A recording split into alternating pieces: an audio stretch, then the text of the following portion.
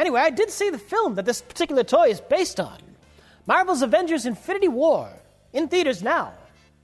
I'd be happy to sit here and talk to you about it. For $150 an hour. Sure, why not?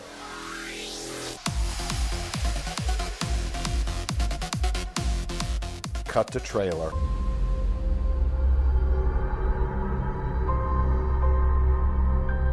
The entire time I knew him, he only ever had one goal. The newest Avengers movie is here. This one is called Infinity War. The jokes about the movie being really long practically write themselves. Look out, Avengers! Thanos is coming! The villain we've been told we're supposed to be anticipating for the last 10 years, despite never being given any reason to do so. But he's here! And he's going to destroy half the galaxy with his magical golden oven mitt. Can the Avengers stop him? You'll just have to see the movie and then wait another year to see the next movie to find out. Oh, lawyer, what did you think? It's the most depressing summer popcorn movie since insert joke here. It's the most depressing summer blockbuster movie since Ghostbusters. It's the most depressing summer blockbuster since The Lone Ranger. Depressing for different reasons, though. Yes. We should point out. This one's intentionally depressing. It's not that depressing, though, I didn't think. It has a depressing... It dies with saying, "Oh God, I..." while turning to... Oh, spoilers. The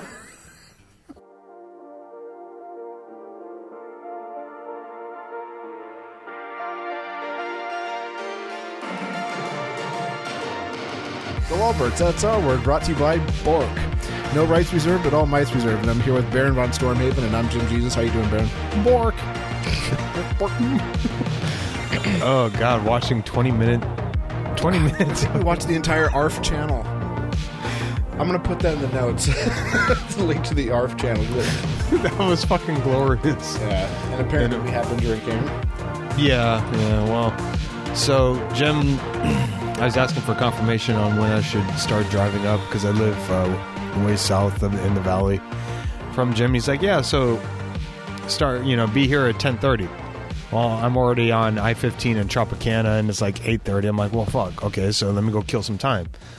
So I drive up to Aces and Ales, have a couple of ales, and I start looking at my phone, start going through my Discord channel with on True Dill Tom, which I'm a member of his Discord channel, and someone had posted a link on how the SPLC has a map, rightfully or wrongly, labeled Gurnee, Illinois, a haven for the KKK.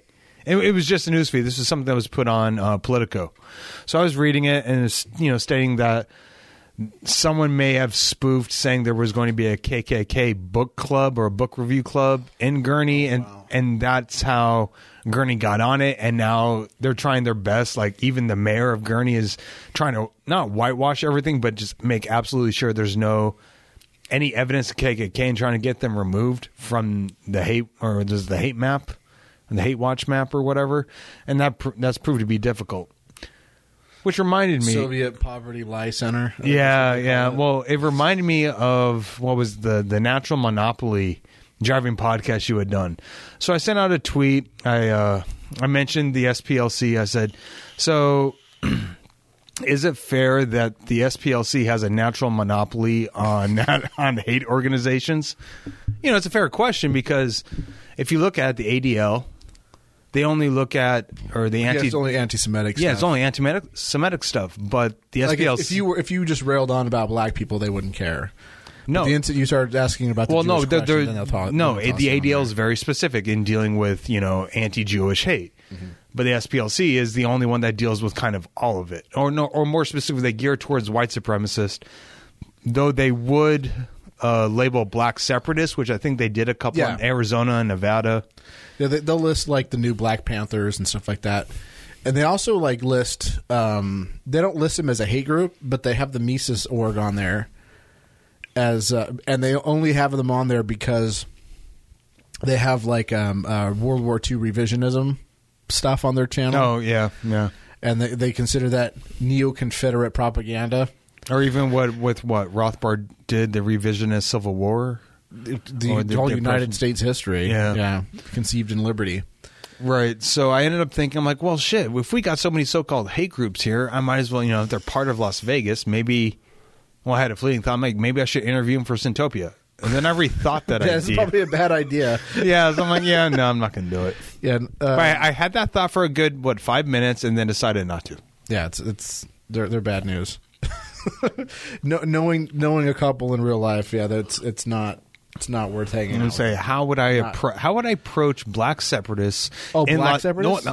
No, anyone. Okay. So I wouldn't discriminate against who I would want to interview. That's either pro-white or pro-black. I'm like, okay, tell me your story, lay out your argument for me.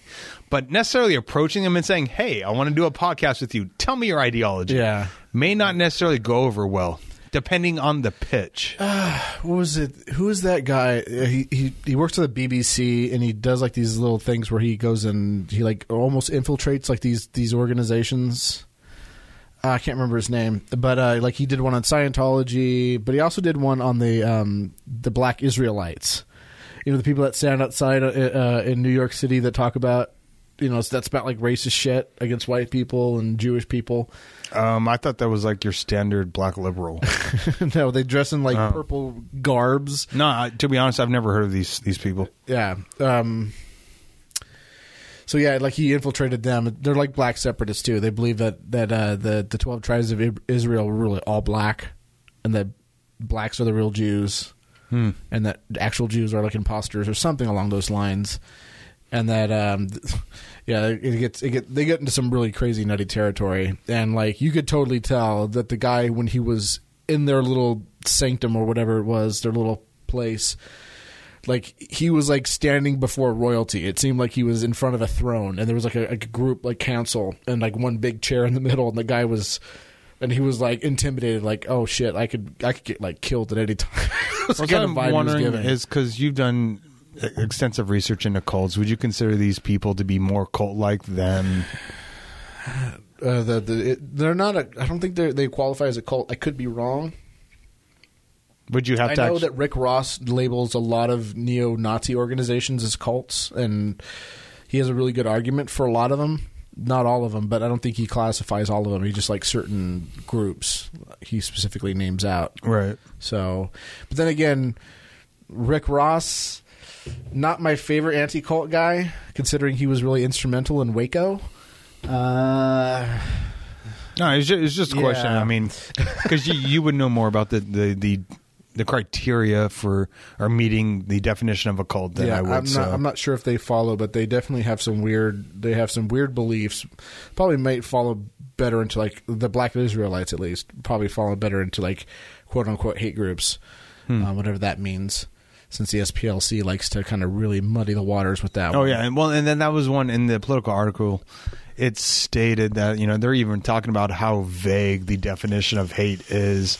I mean, I guess overall, it seemed like it was semi-pandering to a leftist or a more left of center position, but then it did come back with some more kind of central or maybe center right themes to balance the entire article out.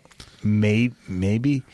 The only thing I got was Gurney may or may not have been wrongfully accused of being a haven for the KKK. Probably. And, and now the mayor is trying to do everything they can, or futilely trying to do what he can to get that label removed from the city, but they've been tainted, so to speak. Yes, well, Southern Illinois. Was it Southern Illinois? No, it's Norton. Gurney is... It's like a suburb of Chicago or something? No, it is. They said it's 40 miles from Chicago and then 50 miles away from Milwaukee. So it's north. I mean, so well... Because my brother and sister, they've talked about Gurney. Illinois. I don't want to offend anybody. Sorry, Illinois. Yeah, but like Gurney Mills, I mean, so it's a semi-decent, I guess, small town, but it's got major... or an economic impact, like Gurney Mills, and got a huge Bass Pro Shops that, well, considering it's the Midwest and there's a lot of shit to do there, so it does pull, those places do it. Sorry, kick the mic. But those places do pull in money, so.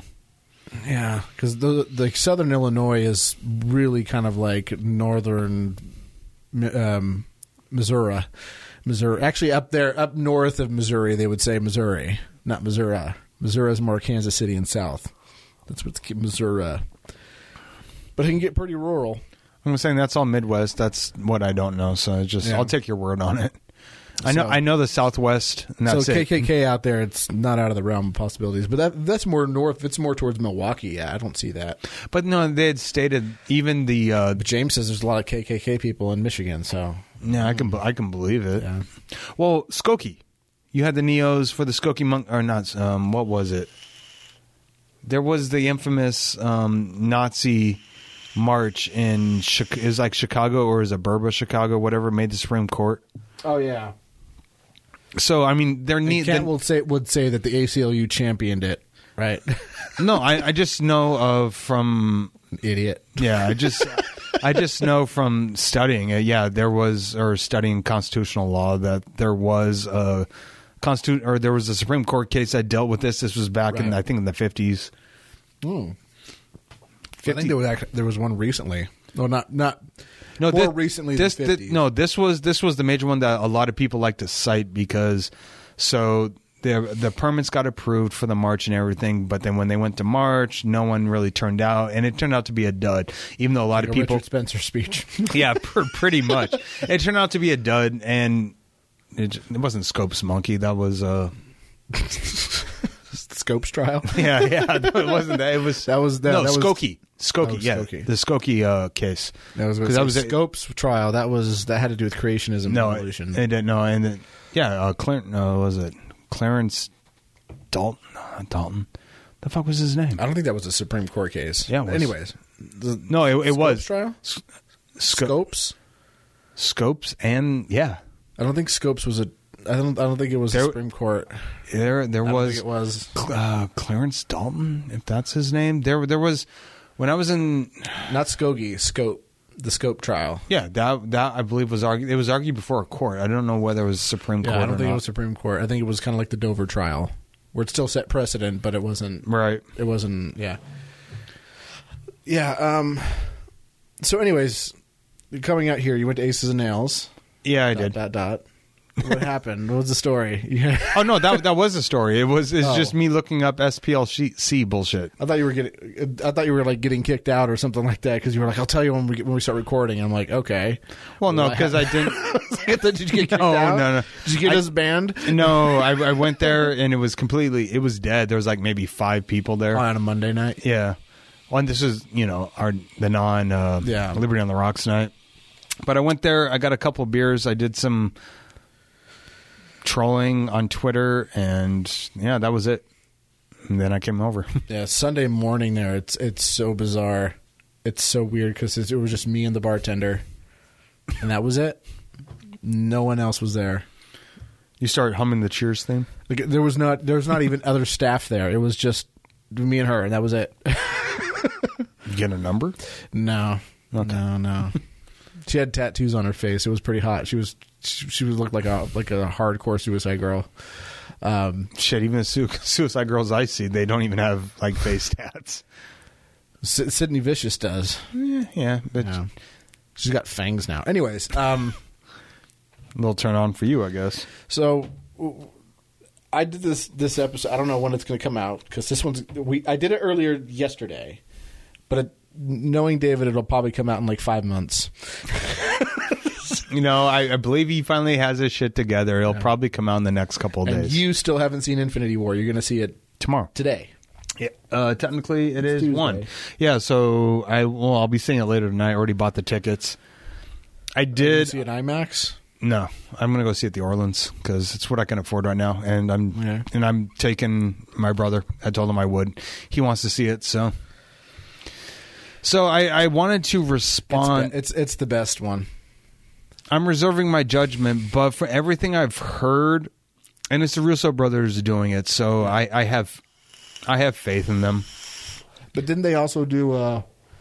They did Civil. No, did they do Age of Ultron? No, that was Joss. That was Whedon. Whedon did Age of Ultron. Whedon did the first Avengers. He did Age of Ultron. Then the Russos come in. They did not do the first Captain America, but they did Winter Soldier, Civil War, and then because of the success of banking on the success of Winter Soldier and Civil War, they got ushered in for the next 2 Avengers movies, which is Infinity War Parts 1 and 2. Yeah.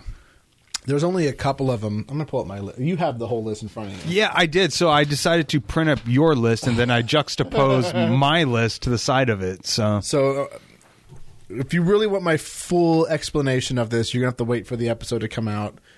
It's on ZGY. What is it? Zombies Government U? It's the Zombies Government U podcast. I believe it's ZGY Podcast. Okay. .com. Just Google Zombies Governments and You podcast and find the latest episode. It's pointless putting it on the notes because it's not out yet. No, but you can link ZGY. So. Yeah, I'll link ZGY. But so here's my list, and if you want the full explanation, you're going to have to wait for that episode to come out. So I have number 1. This is 1 through 0, and I'll let you know like what my lines are for when I'm. Well, and I'm saying I'm going to want kind of an explanation on a few because I differ. Okay, I differ on many of them, and your number 9 is even I definitely question your number 9, even on Twitter and Discord and all that. So number 9. Okay, so one I have Infinity War, and this one was a tough one for me because I really had to think about it. Even when I did my review, immediately after I watched it, in the parking lot of Red Rock Casino and Resort in beautiful Summerlin, Nevada.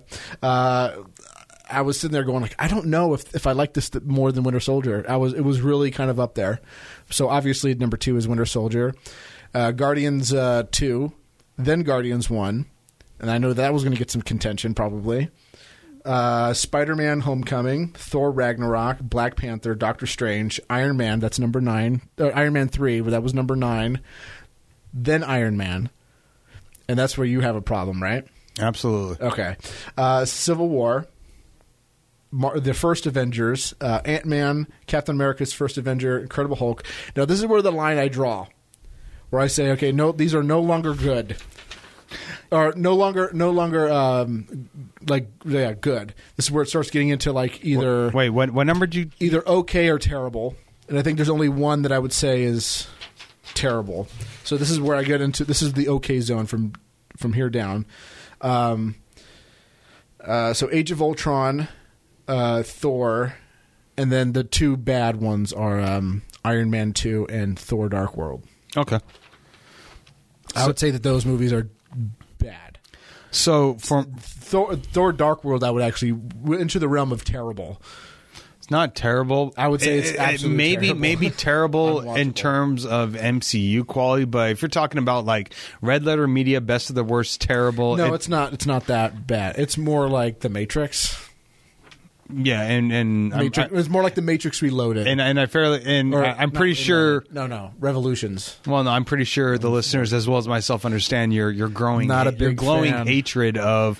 But let's just say that the Matrix movies were good. I think everybody will agree that Revolutions was bad. You know, unless you run like a sovereign citizen tech podcast, everybody agrees that movie was terrible. Who the fuck's that guy? I don't even know. Who cares? Whatever.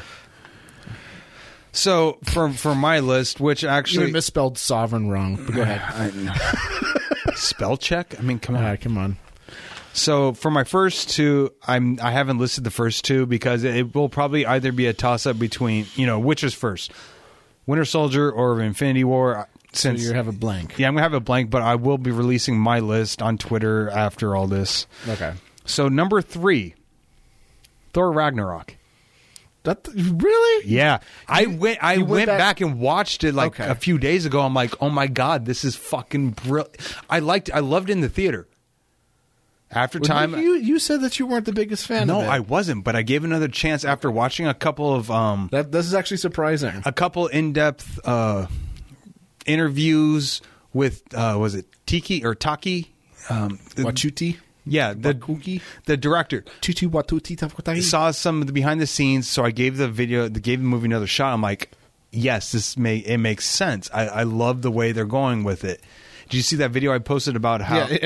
Yeah, and roommates? And it was no the roommates, but the one before that saying it was like a sleeper hit. It's one of the greatest movies that the MCU have put out, and a lot of his arguments I agree with. So, if you want to, I guess, throw that link in the show notes if people want to go back and watch and see if they agree or not. Okay. Number 4, Guardians of the Galaxy Volume 1. You like that one more than the second one? The second one was a continuation of the first. Now, stylistically, they're exactly the same. Yeah, the humor was still on point. It was still on point, but maybe it was a little dragged out in the second one. Continuing the same theme. So it's basically this, for a sequel, it's damn good. But it's continuing the same movie. So if you look at linearly speaking, it's the same fucking movie. Yes, but I would give it. Here's the reason why, because this one was tough for me, because I think that they were both like all the humor and the direction and the acting and there was some humor that did go on too long, like the whole taser face that got drugged. The whole taser face. The taser face was beautiful. Here's why it was drugged too long for me. You know. Okay. Here's why. It had two things. First of all, I don't even remember the name of the villain in the first one. He was so forgettable. The second part is it had fucking ego. I was going to say Kurt Russell. Yeah, Kurt Russell would amazing. probably be the reason why I and Baby Groot. Baby Groot. Yeah. Just those two alone made it. What's his name? Ron. It starts with an R. It's not Rondo. They had to do something with him, right? They couldn't just bring him back in as an adult and just go, I am Groot. No, it's not funny anymore. So Baby Groot was perfect. Baby Groot was perfect, and I love the. I may have to switch my two Teenager Guardians. Groot. Teenager Groot. The post. Well, no, the post credit scene, and that when Star-Lord was fucking arguing. There's more Teenage Groot. Okay, well, in Infinity War, a lot more. So my top 5 are 1 and 2 are to be determined. Thor Ragnarok, Guardians of the Galaxy, Volume 1 or 2. It may switch, but it's one of the Guardians.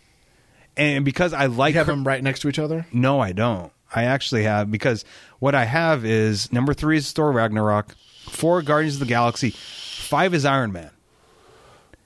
Iron Man 1, because in my mind, that's what it set the stage for everything.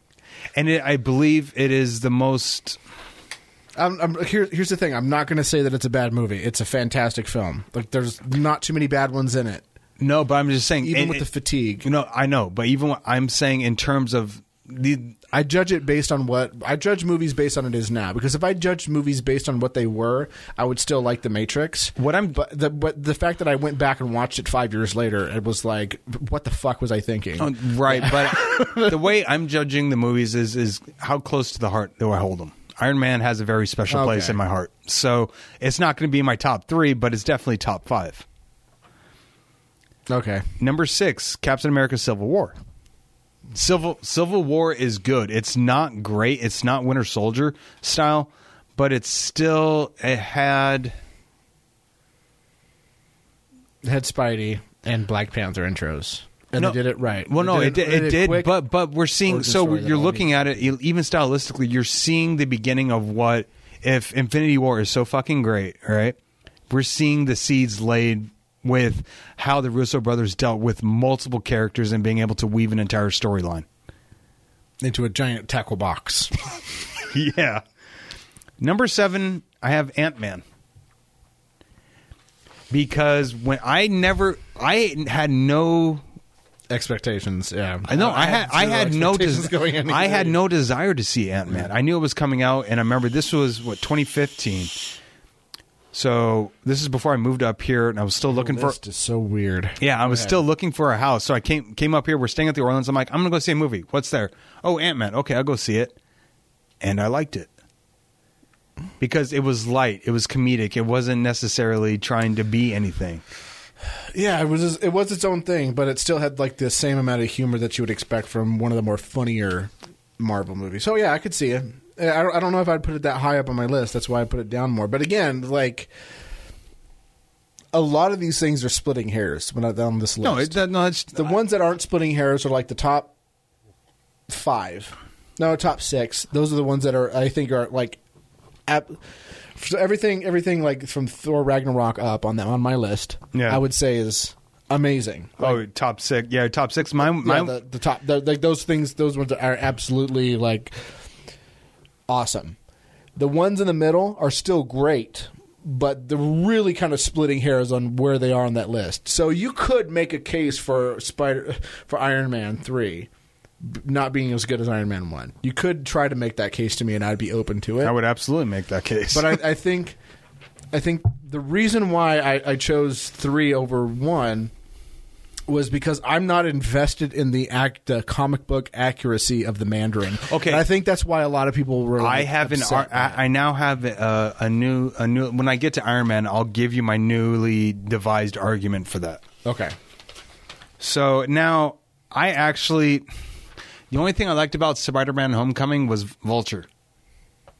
Michael Keaton's character was the only thing I liked in that movie. That was the best Spider-Man movie. No, it may be the best. Far. No, it may be the best Spider-Man movie, but I'm not as emotionally invested in Spider-Man. Either am I. As everyone else. But I'm like looking at mine is Batman. I'm looking, and I had Batman and Robin to deal with.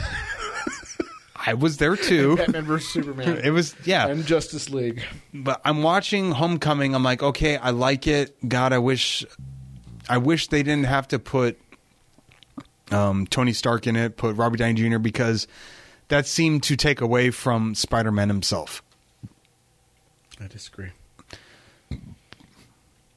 I actually had more of an emotional connection with Michael Keaton's character and Vulture than anything else. So you sympathize with the bad guy? Yeah, and that, yes, because in Vulture and what they did with that, they created such a compelling antagonist for him, because you did feel for him. Black Panther was the same way. I didn't get that from Killmonger. No, I didn't. You didn't understand his. No, I understand it. I didn't get that emotional pull from him. I could give a fuck less. Okay. And I'll tell you why, when I get to Black Panther, we can discuss that. So 8 Spider-Man: Homecoming. I could switch it with the next 2, because 9 I have Guardians Volume 2, which I honestly believe Guardians 1 and 2 they're the same movie. Number 10 was Captain America: The First Avenger. I've watched that movie. Because I'm a fan of Chris Evans, I've really liked what he's done with the character. I'm a fan of Rich Evans. So am I. Because we both know that. We both know that Rich Evans' laugh can cure cancer. Yeah, I know, it's a thing. 11. I think it predict bad movies. Very true. Number 11, Doctor Strange. Again, I watched Doctor Strange. Iron Man on acid. Yeah, it was Iron Man on acid on mushrooms. We've seen it before. I've seen it before. I wasn't necessarily impressed. 12 is Black Panther. So now we're getting. Where's your line where you're saying that like you're not really enjoying these movies? 14 to 19. Oh, so you have a big list of movies you didn't like. Well, I have like 2. No, I have what I liked in the beginning, and then over time, I've come to dislike them. Oh, okay. Black Panther is an anomaly for me, because honestly, I can't justify putting it anywhere, because I didn't hate the movie, nor did I like the movie. I really liked it. No, I thought there was a lot of things they could have done. Well, CG aside, the technical aspects aside, storyline-wise, they could have done a lot more that would satisfy me. But I'm very particular when it comes to this. Because you're a comic book nerd. Not so much, but there's a lot of things that they touched on. With Black Panther, they touched on the idea of a society that the tradition and technology, tradition and progress coexist simultaneously, but they never... And isolation. Isolation. Those 3 things can't pick one, right? Or pick 2. Or pick 2. Because if they chose to go with the whole technology and tradition path, I can make an argument for that. I can see where they can be technologically advanced, but still hold on to some of their tradition, so they, it reminds them of who they are and where they came from. I can completely see that, and I can make an argument for that. I can make an argument for their hereditary monarchy, and those aspects I really liked, and I wish they would have gone into that more, as opposed, But again, I wanted to see the hospitals. I just want the hospitals argument. Yeah, I want to see know more about the town. Yeah, I want to know more about Wakanda. I want to see more of them dealing with like day-to-day shit. I wanted to see how exactly they were able to mesh this idea and whether or not it could actually work. That's fair, but at the same time, you also had to explain Killmonger. Well, there probably wouldn't have been enough time. Unless you wanted to make like a director's cut, like Watchmen. Cut thing. What I 4 hours long. What I wanted to see couldn't be done because there would be a very minuscule amount of people who would want to see what I wanted to see about Wakanda. Everyone else just wants to see the all-black cast doing their thing, and it did what it did. But for me, I'm watching it, I'm like, okay, I don't hate this. some of the accents were a little thick, and it was really difficult to understand. Well, I work with Africans. I've worked with Africans for like 10 years, so I'm... Well, yeah, if you can pick that up, but I'm just saying, maybe it was some of the audio specifically, like, what's the actor's name who played Black Panther? There was a couple of lines... He's from North Carolina, if I recall correctly. But regardless, his specific acting accent for T'Challa was difficult to hear it sometimes. Maybe it was just the cut I had of the movie, even though it was From the library? It was a library, but it was a 1080 cut. Okay. So it was like DVD quality or Blu-ray quality, but there was still some of the dialogue was garbled. Didn't necessarily get that from him in Civil War. So it may have, I don't know. It could have been a technical glitch, kind of like the whole 90s CG or the early 2000s CG they used on some of the scenes. PlayStation 2. Yeah. What Ralph the Movie Well, there Maker was said. It was like watching clips from Reboot. from a PlayStation 2 game. And you know what? Infinity War had the same problem. Like the part with the Hulk was in the suit. God, what? The part with Hulk when he was in the Iron Man suit. There's a reason why he's in the Iron Man suit. Was it the Hulkbuster suit? The Hulkbuster suit. He was in the Hulkbuster suit. But like when he took the helmet off and he was just walking around the suit with his actual head popping out, it looked like crap. It looked like something you would see on like a YouTube video. Yeah. Okay. So the first scene, or no, the battle scene. Mr. Dapperton. Oh, fuck that guy. Anyways, go ahead. No. Okay. So do you remember it was what was the challenge scene when T'Challa's ready to be kind of crowned? They're asking for challengers from the various tribes before M'Baku comes up. Well, they did a pan, right? So there was the waterfall, and you had the blue sky to the right, and you had the was it the mountain cropping or whatever where the tribes were to the left. That looked fine. The tribes and everything, that was all CG. That all looked fine. But then when you look to the right and you see that sky, it's pixelated as fucking hell. I'm like, seriously, how the fuck can you miss this? I think the explanation is that they pulled people from that team for Black Panther to work on Infinity War, because there was a lot of visual effects that were going on in that movie, and in IMAX format. They shot the whole movie in IMAX. Well, no, I understand that, but why, if this movie's supposed to be so important, whether it be culturally or because I think thematically, I think they thought it was a gamble. Because think about it. T'Challa himself is an interesting character. I will not deny that. But who knew about Black Panther before Civil War? Like because you read comics. No, the only reason why I knew is because I saw Matt Pritchard talk about it on Facebook a couple of years before. Anyone when there was originally talks about there being a Black Panther movie, and someone was there was the whole debate about whether or not Danny Glover should be T'Challa. No, Danny Glover should be Spider-Man. Oh, right. And do the Miles Morales storyline. Someone brought up like Black Panther as an analogy, and he was like, no, you don't understand. A white person can't possibly play fucking Black Panther. It's not possible.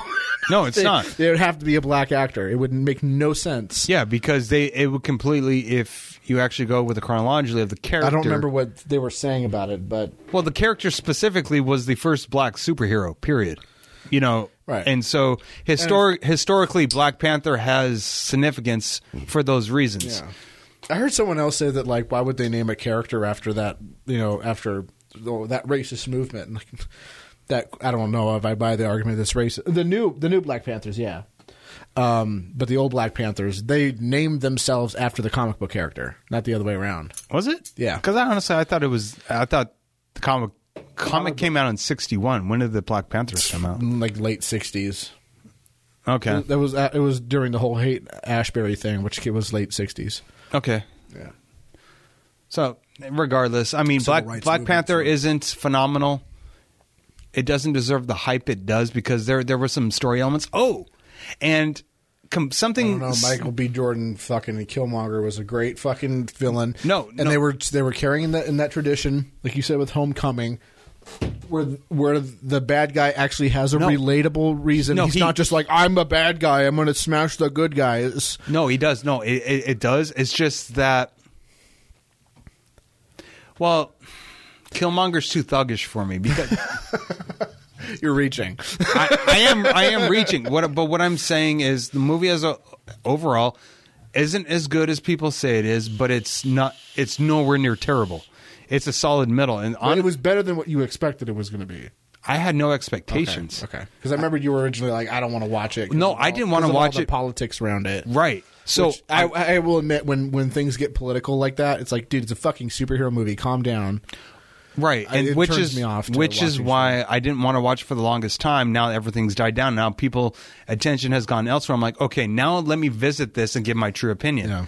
I'm like, some of it was great. I mean, they had a little bit of comedy there. I mean, was it necessarily forced or not? I don't know. I don't think so. I think some of it.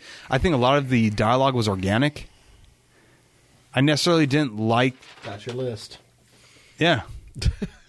All right, no, I got it. It's mine now. Sure. Yeah, I'm. It's my property now.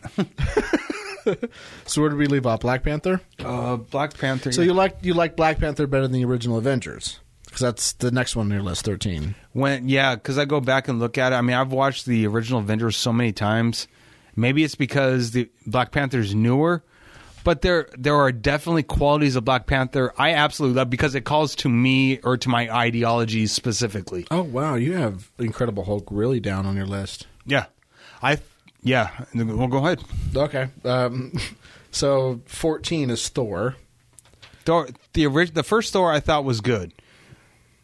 Nowhere near as great. It's not bad. Okay, so it's not bad, but it's not great, but it's not Thor Ragnarok. Thor Ragnarok completely changed Thor as a character. And it changed it in a good way. I really liked... Because Thor Ragnarok, actually, because... or Taki, or... so it changed your... But I think Thor Ragnarok... Chuti? Yeah. Thor Ragnarok actually took and made the character what he was in the comics. He was more kind of the comic relief, in a way. The Kiwi director, who did We Live in the Shadows? That's going to drive me nuts unless I figure out what that dude's name is. Taika Waititi. Is it Taika? Waititi. Taika Waititi. But dude, if you watch any of the behind the scenes footage of that, you realize that he's just a generally fun guy. Yeah, his other movies like his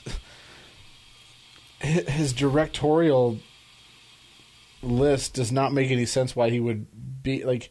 It's things like no. They asked him why did he take it? Why did he do it? I mean, because they picked him. It's like, well, why don't you do this? He's like, okay, and he honestly thought that Thor Ragnarok was going to kill his career. He was ready to retire after Thor Ragnarok because he didn't think it was going to be any good, and then it blew up. It was great. It was great. Yeah. Futile Attraction.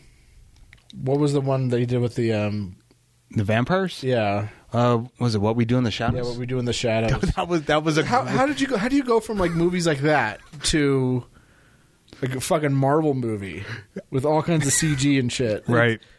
What he said. He had said that it normally in his movies, because he does small budget kind of low key shit. He's used to about a month of filming. He wraps it up. Thor Ragnarok took 8 months, and he's like, my God, the fucking stress I was under was insane. Yeah, but if you go back and watch some of the behind the scenes or some of the interviews they did with him, you get to find out some interesting stuff about him, and it's yes, you're 16 and 17 is bullshit, but we'll get into that. Then you have under Thor 1. I'm glad that you put Dark World last. I will. That's the only thing I agree with you on. That movie was absolute horseshit. The movie was dog shit. And the only redeeming quality of that movie was Christopher Eccleston, who played the Ninth Doctor in Doctor Who. When it first came out, he only did one season, and then he's like, "Fuck it, I'm done." And then later on, he's like, "Yeah, I'm going to be in Thor: Dark World." I'm like, "What? What the fuck?" I'm like, "Okay." So Age of Ultron is what you have under Thor 15. Age of Ultron should be lower. Age of Ultron was absolute shit. It was just, I wouldn't say it was shit. It was just boring as fuck. It was like a trudge to get through. No, going back, okay. Vision is not, the way they devised him is just not interesting. He's just boring as shit. It just and I'm wondering if Age of Ultron actually kind of fit that whole sequel slump, Probably. I mean, even though it was done by Josh Whedon, I found out there was a ton of content that the studio made Josh cut that dealt a lot with Thor's visions, that dealt with Thor Ragnarok and all this. And there's probably another good hour that they cut out. Yeah. But do you have Iron Man 2 over Iron Man 3? That's your 16 and 17 is Iron Man 2, 17 is Iron Man 3. And to be honest, why? Why would you think that Iron Man 2 No, honestly, is any better that than may have Iron been Man just 3? that may have been unless you have some sort of bias to protect the Mandarin. no. So my bias against the Mandarin, I've rethought it. I'm like, had they kept Ben Kingsley's, gone with the, do a traditional Mandarin, don't make him, they obviously changed him from being Chinese to Afghani or whatever, but make him a serious character. Don't. They are. A little late for that. No, I think they are. But if they would have kept his Mandarin, I think they may have turned that to be a, what is it called? a retcon. No, like the whole thing about I'm just an actor. He may have just No, there's not. No, it's not. They did some like short. There's a short. Like that, there's a short that the real Mandarin and his people break into the prison to where Ben Kingsley, the actor Mandarin, is to try to kill him.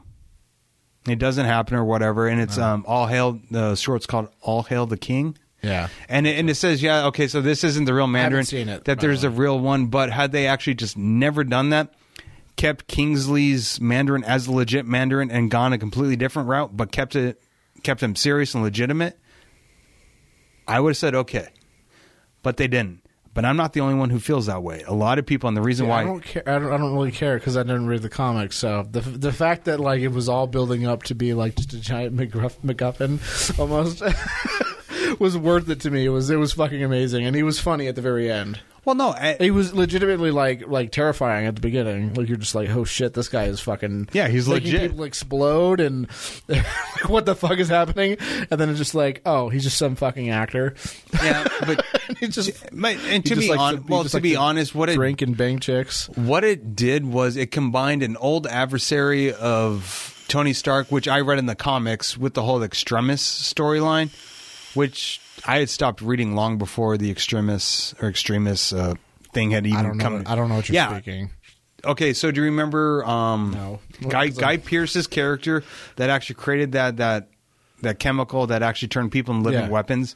Well, that's a storyline separate from the Mandarin completely. Okay. So the fact that they combined. Why would you say that Iron Man 2 was better than that? I don't get it. Because I like Mickey Rourke. But he was terrible in it. Whiplash was. That was a character I didn't care about. To be honest, Mickey Rooney. Mickey Rooney. Did you like that picture I posted? Yeah, that was brilliant. Sorry, we're never going to let that go, Jeremy. And that joke's going to come up again too in the CGY podcast. It was great. I was listening to it. I'm like, oh, I gotta fucking tweet this and see if I can actually pull the joke, and I did. But no, honestly, I thought it was so just. In my opinion, if Iron Man 2 and 3 can be completely retconned and just completely just erased from existence, cool. Just give me the first Iron Man.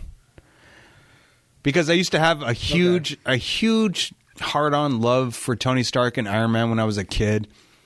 But once I really started looking at Civil War, and since my political situation had switched since then, I became very anti-Iron Man. Okay, and then you have, which I completely disagree with. I thought it was a good movie. Like I was expecting it to be bad. You have The Incredible Hulk. The Incredible Hulk as your second to last. Because I've never been a Hulk fan, even though what's his name? I've never been like a Hulk fan when it comes to like media.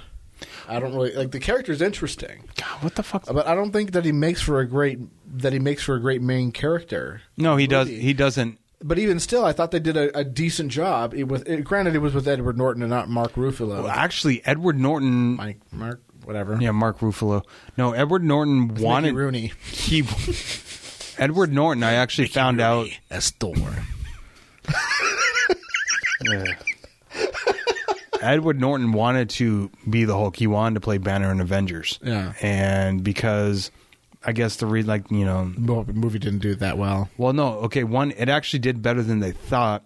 Edward Norton wanted to play Banner, but because Edward Norton's such a difficult actor to work with, the studio didn't want to pay that, so they chose Mark Ruffalo and went that route. But Edward Norton said in the Avengers he wanted to play the Hulk. It seems like they're just ignoring that movie, though. It's canon. The movie, the Incredible Hulk, is canon. Yeah, but it seems like they're just ignoring it. Well, no, they are, and they're never. And from everything I've looked at, because when they were talking about a potential Planet Hulk movie and Thor, or Planet Hulk storyline in Thor, started digging and found out that Marvel's never going to do an actual Hulk movie because one, the CG costs so fucking much, and there's not. Even though there are a lot of hardcore Hulk fans out there, they are separate or different from the actual moviegoers.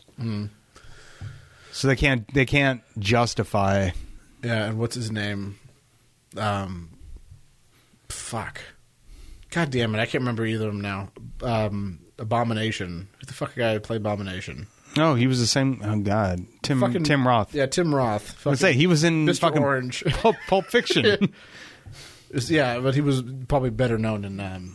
Actually, Tim Roth is. I followed when I was working. He's been in a lot of Tarantino films, right? But he's also done a lot of other stuff, like Rosencrantz and Guildenstern are dead. 4 Rooms.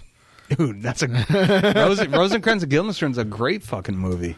But yeah, I used to be on a Tim Roth kick, like back when I worked at a movie rental place in Tucson. And then, of course, Dark World. I can't find any explanation why anybody wants to just... I know Chris Stuckman did a review, and he was like, oh, this movie's great. I went back and watched it just to see him try to bash it, because I just love watching when people bash that movie. And he didn't bash it. He was like, it's really great. It's fascinating. I was like, how is it fucking fascinating? It was boring as hell. Story didn't make any sense. Well, it did in the greater context, but if you're dealing with kind of like the Galaxy era, like if you had Captain Marvel and the Guardians of the Galaxy and you're doing that, like if Thor Dark World came out now that you've introduced people to that, it'd probably do better. No. It was bad. I had to watch it in 2 parts. I'll get TK with TT. I had to Battlefield Earth it, really. Oh, God. I had to force myself to watch it. It was really bad. It wasn't as bad as Battlefield Earth. Let me just get that. There was. I think there was no Marvel movie that I would say was terrible, except for that one. But I would not put it in the same realm as Battlefield Earth. There's a special spot in hell for Battlefield Earth. Yeah. It didn't have Dutch angles the whole movie. That immediately makes it better. I mean that's mine. I mean, Spider-Man: Homecoming, it could switch a lot of places. I mean, I liked Captain America: The First Avenger. I love Hugo Weaving as the Red Skull. I thought that was great. But it'll never happen again. No, it won't. You're just gonna get an imitation of Hugo Weaving. That's it. Right? Do you know why? Because he can't stand the makeup. Yep. He couldn't. I mean, and then, yeah, he just like the amount of makeup. He was like, nope, I'm done. Yeah. But still, at least we had one Red Skull, and he did a great job. And I thought it was still alive. Yeah, and yeah. I'll tell you that. That's not a spoiler. I'll tell you that he's still alive. Yeah, because I heard he makes an appearance in Infinity War. Yeah. So yeah, they could bring him back at any point. I mean, honestly, they could do a CG of Red Skull and just have Hugo Weaving voice it. Yeah, but they're not. It seems like he doesn't want to do it at all. They actually have someone who does, someone from The Walking Dead or something, who's doing the voice. Yeah, well, I mean, yeah. And I thought it was him. I thought it was Hugo. I was like, oh shit, Hugo came back? Yeah. Nope. I was watching during the credits, and I was like, oh, it wasn't Hugo Weaving. No, then they got a guy to do a good enough job to imitate him. Yeah. I mean, that's cool. I mean, it's bound to happen. Like they changed a couple things, like what, Thor? There's no more Jane. I mean, yeah, they broke up. Yeah, they officially broke up. I think that was really kind of like a nod to the fact that like we're done with that. Well, no, Thor but kind of fish out of water story. Right, but it completely. If you go back and rewatch Thor Ragnarok, it completely retcons 1 and 2. Yeah, I mean, it just completely it tosses it out, insults it. Yeah, it's a blatant. Well, it's not blatant, but it's if you understood like what was going on with that whole thing, you kind of go like, yeah, thank you. Yeah, not to insult Natalie Portman. Like Natalie Portman's awesome. Everything she did was great. She was probably one of the saving graces of V for Vendetta. I can't stand that movie now. I used to love it, and then I read the comic, and I'm like, oh fuck Hugh.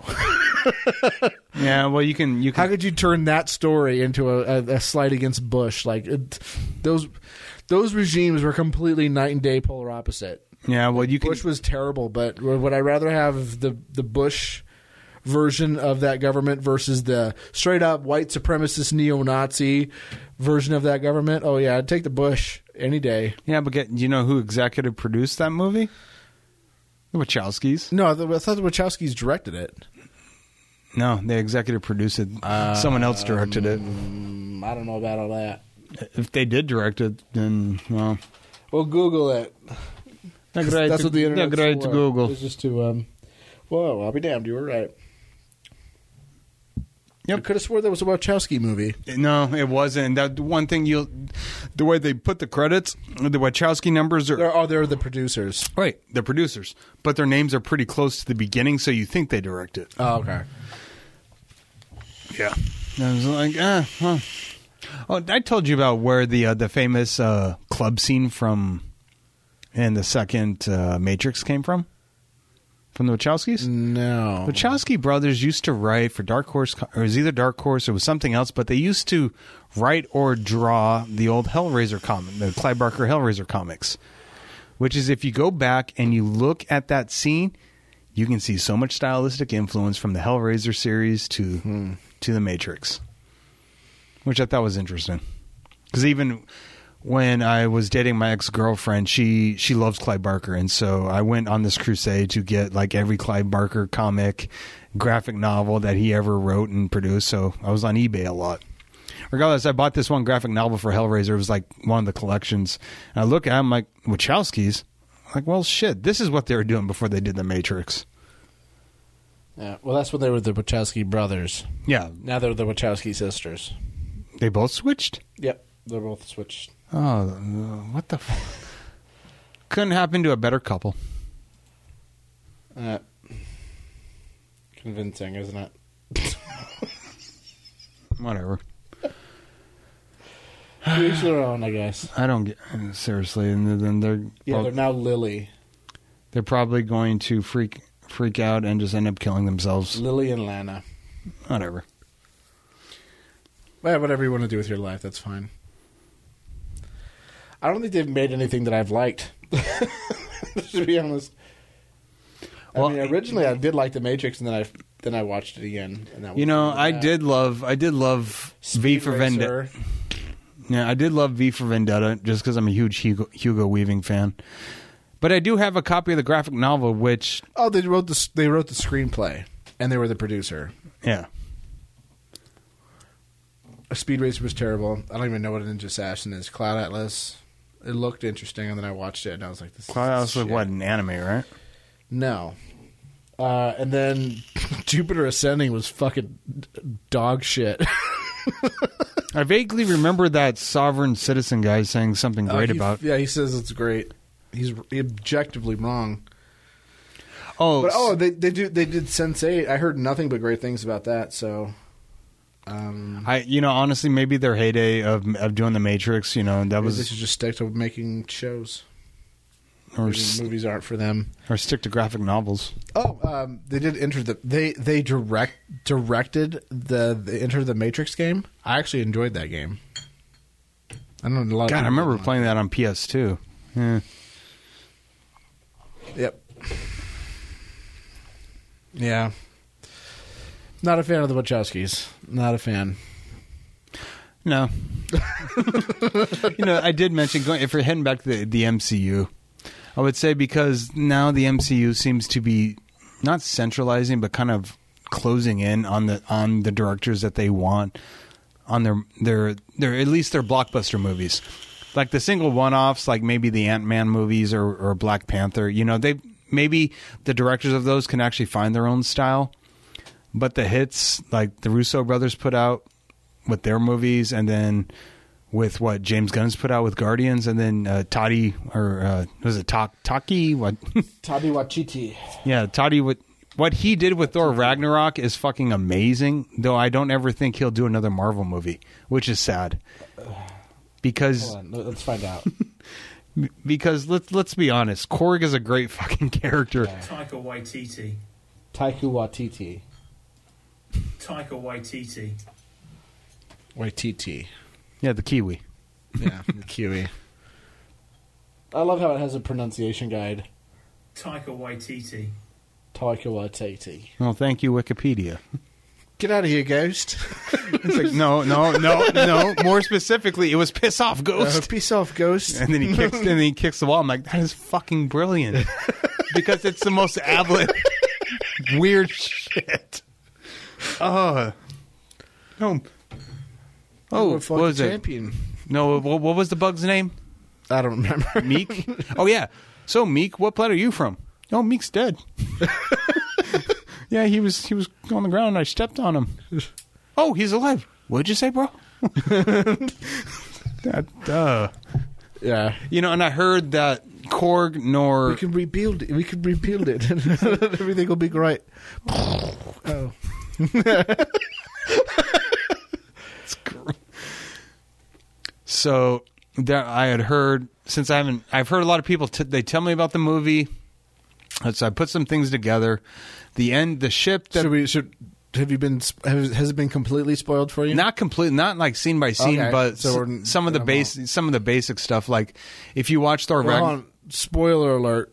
okay, But I think if you cared, you're by now. yeah, you've already seen watched it, or you can spoiled it, logically so. put shit together. Like All the memes. the ship that you see in the end of Thor Ragnarok is Thanos' ship. I mean, I put that together. I'm like, okay, and then they say that Korg and Valkyrie are not among the living, but they're not among the dead, nor are they really mentioned.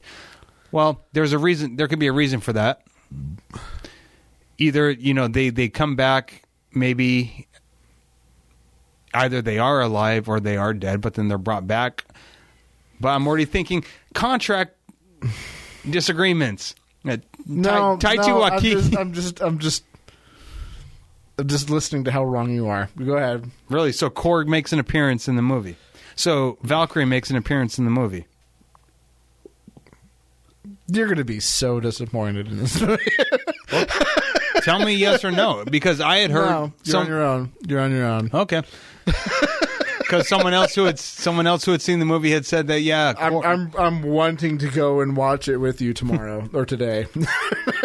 Now, just to be like, just to watch your reaction to it, because you don't know. You just don't know. And what would happen if it was stone-faced apathy? It's not. No, You're gonna cry. my face. You're gonna cry. Really? Because you're gonna cry. I was actually happy to hear that a lot of people fucking die, like they should. So we'll see who. But who knows? Because there's people that die who are slated to have their own movies soon. So yeah, we'll see. Not to give away any spoilers. I guess we're getting no spoilers. So tell me about this little bitch fest with Dapperton. No, the douche. He's a fucking idiot. Yeah, the douche. He's a fucking moron. It's always interesting. Like when I hear people say that I'm an idiot, for some reason they just can't spell your when they call me an idiot. Like YOU''RE. Yeah, they don't know how to spell your. Which, I mean, like, I get the whole, like, Michael Malice, you're welcome thing. I get it. And I use it too. The whole kind of like, oh, you misspelled something, therefore your argument's incorrect. But if you're going to insult somebody for being stupid, at least spell it right. I will say that because it's so fucking ironic. The other thing is we imposed irony every single time, and I saw Bill Buford getting an argument with the school teacher on my Twitter feed, and this alleged school teacher was like telling him, like, you wouldn't survive a day in my class, like you don't understand how hard my job is. And like teaching these kids and giving them a quality education. And the whole time she's like misspelling things and saying the wrong your. And it's worth pointing that stuff out, considering that she's claiming to be an educator who's educating your kids, yet she can't spell your.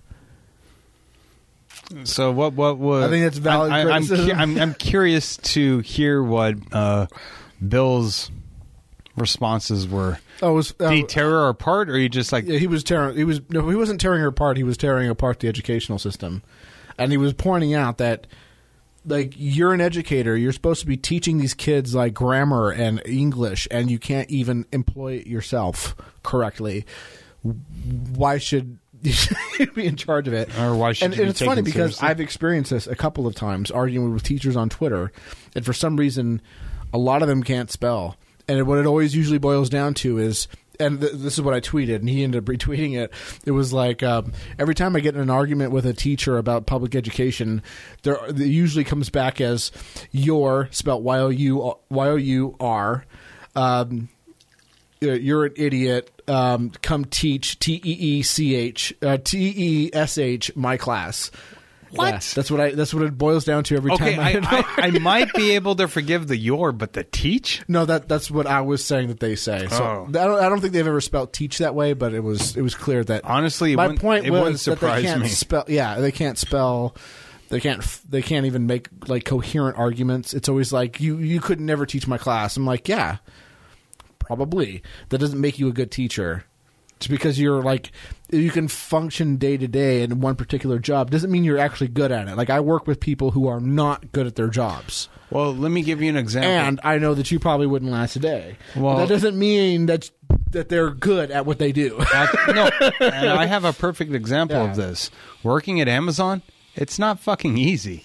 In fact, it's a simple job, but the metrics and how fast you have to work at a constant basis, people will burn out. And like, get that teacher. I'm like, do what I do for a day. Yeah. Do what I do for a day. Fuck, do what I do for 2 weeks and keep the consistent metrics that I keep.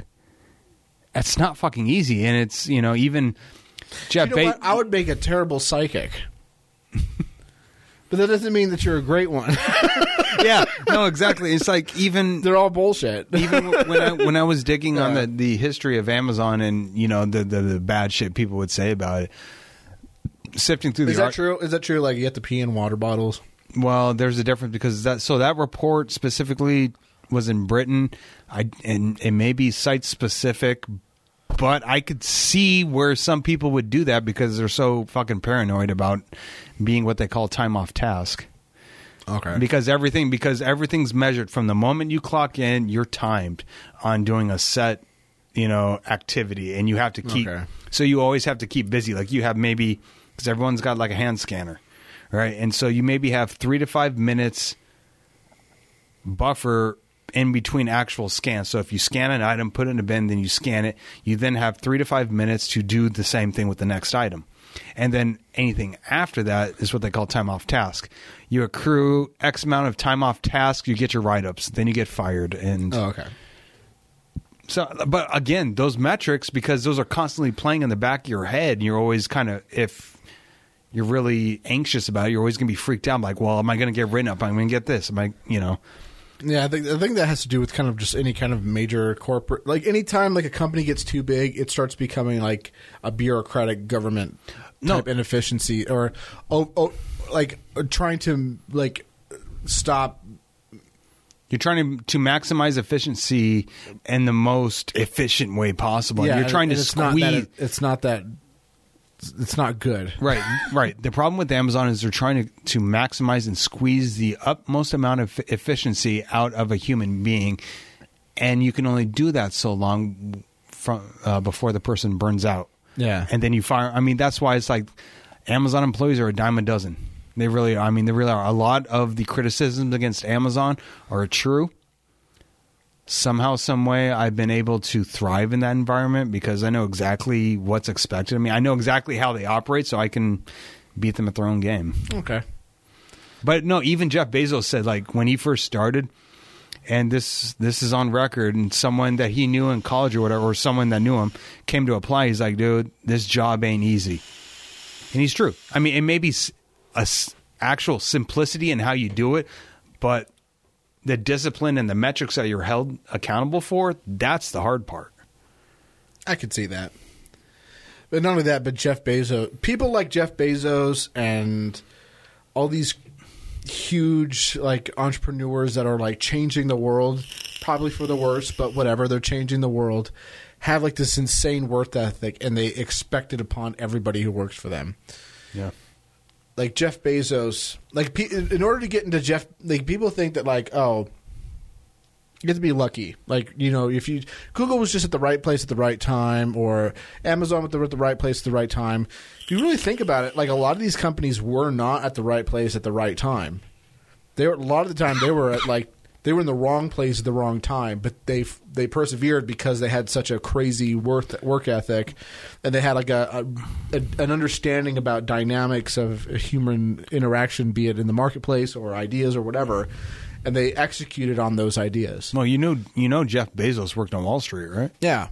So he worked on the guy knows his shit. Like, I'm not saying that it's a good thing. No, dude, have you ever looked at his pedigree? I mean, you want to talk about a deep state agent? Yeah. Straight up, so Jeff Bezos isn't his real name. It isn't. Okay, so his mom fucked some guy, got pregnant with Jeff, but then she went and then left, then married someone else, and then Jeff ended up adopting his new adoptive father's name, which is so Bezos came from.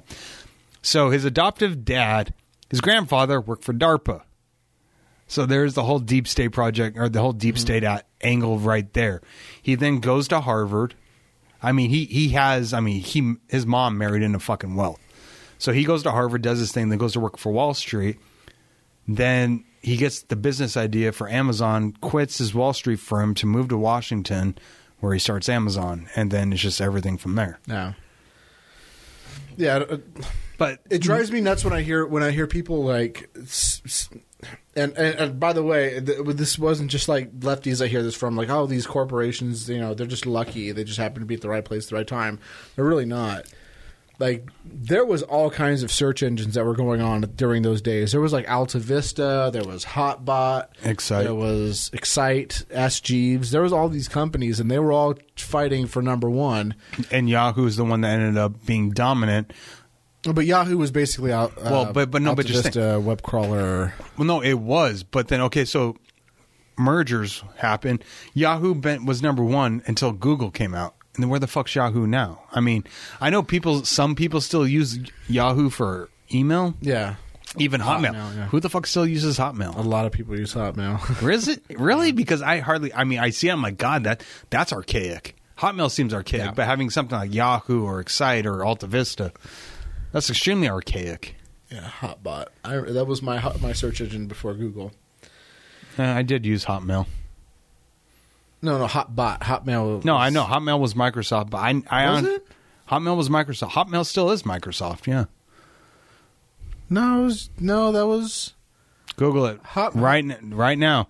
I never heard of Hotbot, but Hotmail was Microsoft. I'm Googling it right now. Okay, shut up. Shut your whore mouth. Did they buy it from Yahoo? Hotmail was always Microsoft's own thing. Look up Hotbot, because I never heard of it. Hotbot was something completely different. Yeah, it was Lycos. Oh, okay. Was it a subsidiary of Lycos? Yeah.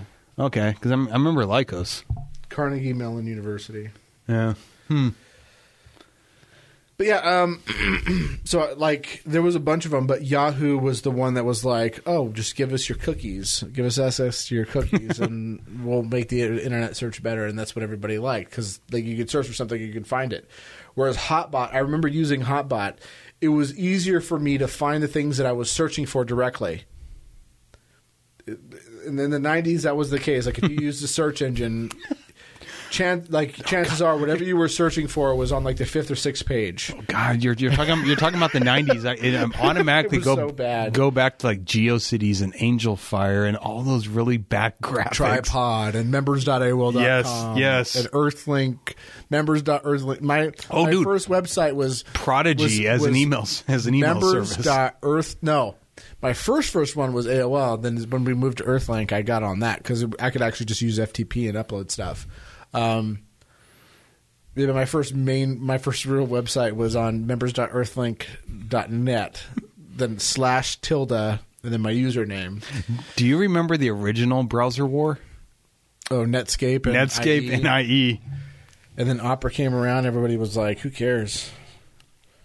We got Netscape. Oh, God. Like, if you knew about it, you chose Netscape. Yeah, no, If I know. you didn't know about it, you just had IE. Yeah, because because of the monopoly that that Microsoft had at that time. It wasn't a The monopoly. pseudo- I think more people, at the end of the day, were using Netscape. Maybe not. But we're Because talking. what would But happen I is think you would hate it, and then you'd be like, well, then people would be like, why are you using Internet Explorer? Why don't you just use Netscape? I vaguely remember the whole antitrust. I mean, I didn't really pay attention, but I knew it happened, but I don't know why. I mean, was it because IE was bundled? Yeah, it was because it was bundled. Which, by the way, it seems like they don't care about anymore because you can't get rid of Edge on Windows 10. Yeah, that's why gives a shit. That's why you don't use Windows. I swear I'm not using Windows. It's just a Windows shell. Looking shell. It's a theme for It's Linux. a theme, so just run a virtual machine. Ignore the Cortana thing. Yeah. That's not there. So just start using Ubuntu. You'll be all right. Yeah, but there's certain things I need. I need Well, my no, vidges. Actually, no, and and a lot of my vidges aren't compatible with Linux. well, no, I get that. So what I do is actually, and I have a lot of trouble with compatibility with my video cards in Linux. Well, no, but no matter what distro I get. Actually, what I do is I specifically dual boot. Like I've got my main primary OS is how is it Ubuntu Mate, because it's different. It's basically Ubuntu or Debian with the old Mate UI. Oh, they brought it back. They got rid of. Yeah, Ubuntu Mate is actually really They nice. got rid of the other one. But then I dual boot Unity. Yeah, Got rid of Unity. Fuck Unity. I hate the Unity interface. I really gave that the old college try. Really tried. Oh, dude, it's brutal. Yeah. Don't like it. Anyways, I dual boot, and then I have my Windows, which I got my games on, and that's pretty much it. And then I have access from Ubuntu to be able to just patch into my Windows distro and copy shit over if I've got anything on there. But they're completely not firewalled, segregated, like OSs should be. Separate but equal, right? No, separate but not equal. I put about it, right? Yeah, I put more faith in Ubuntu and Linux and everything else. And I should get more on it, but it's because what ends up happening is I'll go on like a Linux kick and I won't use Linux for a while. Then it's like, but I need to use Vegas to render my podcast. No, and then that's what I do because from what I found, which I legally paid for, by the way. What I've found, and I've had to do that. So I have Sony Vegas. I've got a Photoshop because GIMP. Really difficult to use. It's not as good as Photoshop, and there's no quality. They just upload. They have a new version out that I heard is better. Yeah, I don't know. I'll have to check it out, but they don't have a quality audio nor video editing software that I'm aware of that's as Audacity. good. I've had issues with Audacity that I can do stuff better in Vegas than I can in Audacity, so that's why I use that. But it's a simple This is shop talk. Yeah, but it is. So what? But it's simple since I have the dual boot and I can actually transfer things over from one system to the other. I'll edit and render in Vegas, and then I'll just port it over to my Linux machine, and I'm okay with that. Yeah, okay. It deals with having to constantly reboot. I don't give a shit, and keep them two separate. Period. If it works. It works. For me, it does. Yeah, what I usually do is I do all the like actual audio work, like compressing it, equalizing it, all that stuff. If there's noise, then I get rid of noise in Audacity. And then I port it over as a FLAC, like a high-quality FLAC to Vegas. And that's where I piece in all the music and intro clips and everything. Actually, I do the same thing. But since I record my stuff live, I have no need to use Audacity, with the exception of the compression. I'll compress it and export it as I do MP3, size limits, and then I just move over to Vegas and then do that way. Yeah, I like Vegas. Yeah, I do too. Vegas works. I mean, if that's kind of where I got my start in all this editing stuff was, when I was doing audio work, it was with analog, reel to reel. Yeah. So coming to digital, it was a completely different world. But I did want to learn how to edit video, so I was making YouTube poops, and that's how I learned how to edit videos. Yeah. Vegas and because is a great I'm so program. familiar with that layout, it's just easier for me to port all the audio in that way than deal with Audacity, because Audacity can be a hassle. No, it does. So the first couple of episodes of Symptopia, I did maybe like the first two. I know I did the Capitalismus episode, and then Kurt, and then your episode. I did in Audacity. I didn't like, and especially didn't like the way I couldn't specifically manipulate the intro music with it fading into the actual audio. So I'm like, fuck it. That's why I started asking you. I'm like, okay, I'll just start doing it in Vegas. So with Rodino and then with Kingsley, I started doing it in Vegas. A hell of a lot easier. Yeah. It really is. So I'm like, okay, I'll just don't do any of the audio like fixing or correcting in Vegas, because it sucks. No, the only thing I'll do is Make sure the audio sounds good in Audacity. Export it out in a high quality FLAC. So that way you're not degrading and then degrading it again with another encoding. Right. So you want to keep it as lossless as possible. Right. So basically the only thing I do on Audacity is I'll listen to it, and if it starts sounding good, I mean the Kingsley episode of mine, it's I think it was the room we were in, it sounds airy. I wasn't impressed with the way it sounded, but I kept it anyways. I'll just use Audacity to compress, and then I'll just port it over to Vegas and work everything else. So I got my presets set in Vegas. I just need to port them. Yeah. Lolbert Shop Talk 101. Now we know how you do it. So in case you want to start your own podcast, here's how you do it. Yeah, get Vegas. And make sure don't make the same mistake I did. Don't use SoundCloud. SoundCloud is fucking bullshit. Buy your own domain and learn how to upload your own shit. Now, it took me a little bit to actually do that, but I'm happy I finally did. Yeah. And now I have full control over it. But if it seems like, because it can be a hurdle, like Michael W. Dean has a how-to on how to do it, and it's already out of date. Like, it was out of date like a month or two after he uploaded it. Like, all of the plugins he talks about are gone. Oh, yeah. Even if you go to the original Creamy Radio audio video, he's like, okay, these plugins are now out of date. I mean, honestly, maybe we should do one.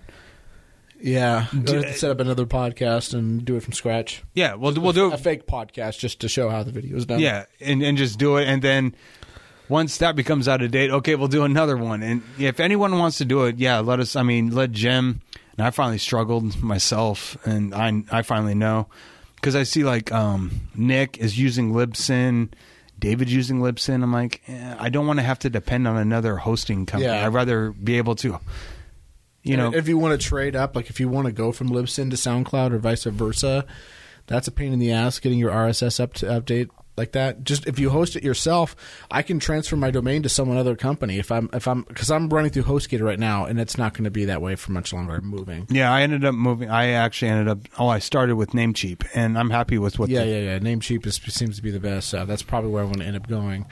But all these services, they'll be like, oh, we'll just transfer all your files over, and all your SLQs and all that stuff, all your databases over, and it'll just be like seamless. Okay, fine. But you can't do that with an RSS. Like you can do, and the RSS feeds and everything will still work. It'll still link to the same spots, like through the URL.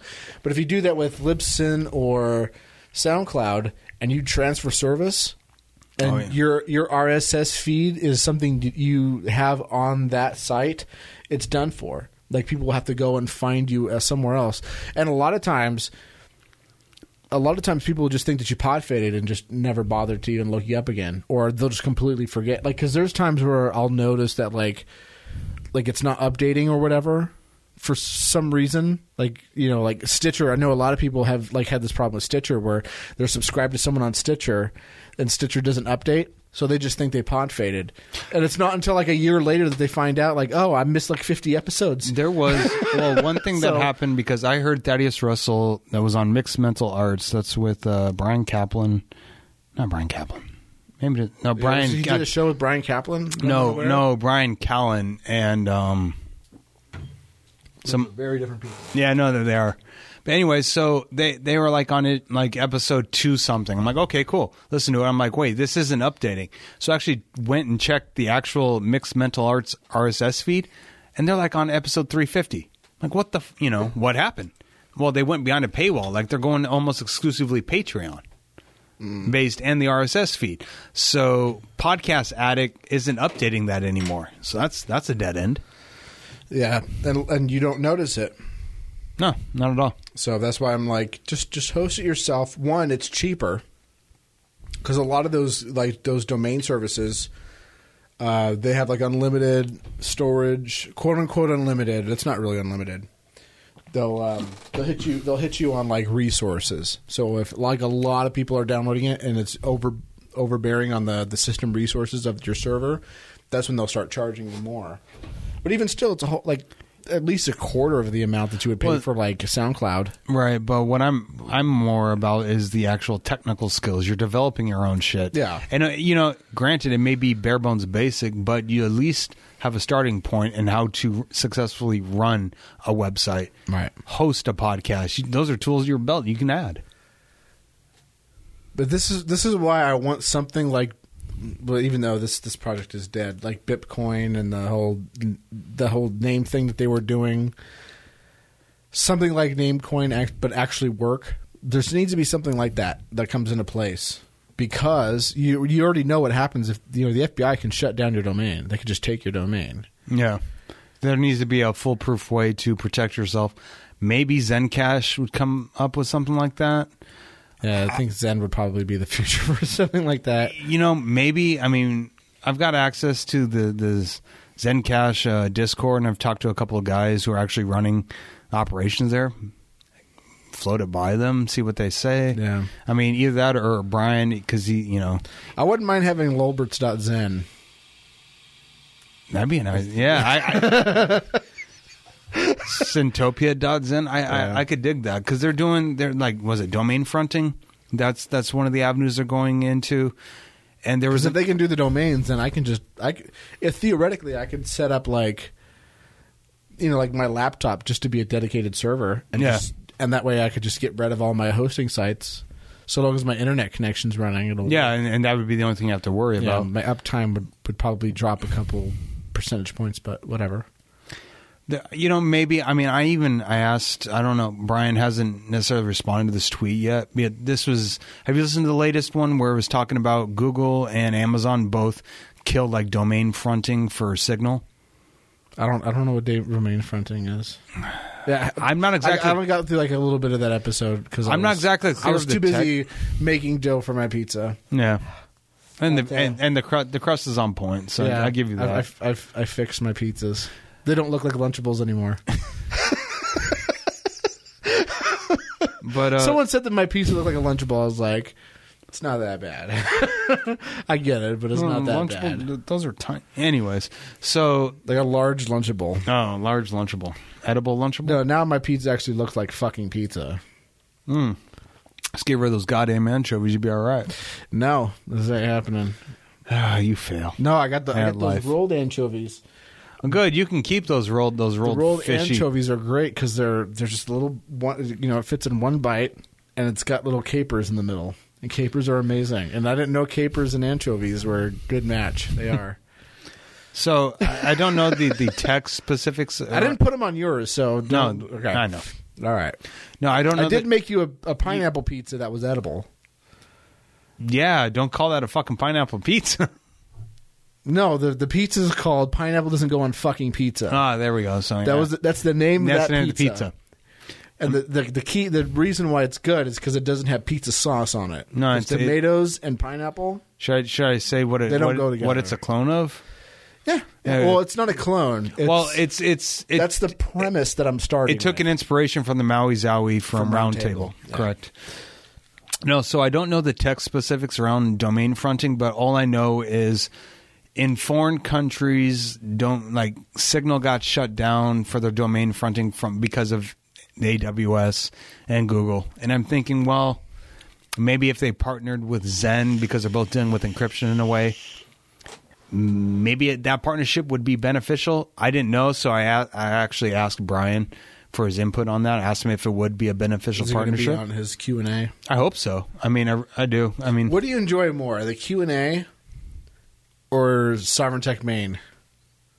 I honestly, I get bored with Sovereign Tech Main. I enjoy the Q&A. because there's a lot of I stuff. wouldn't say I get bored with it.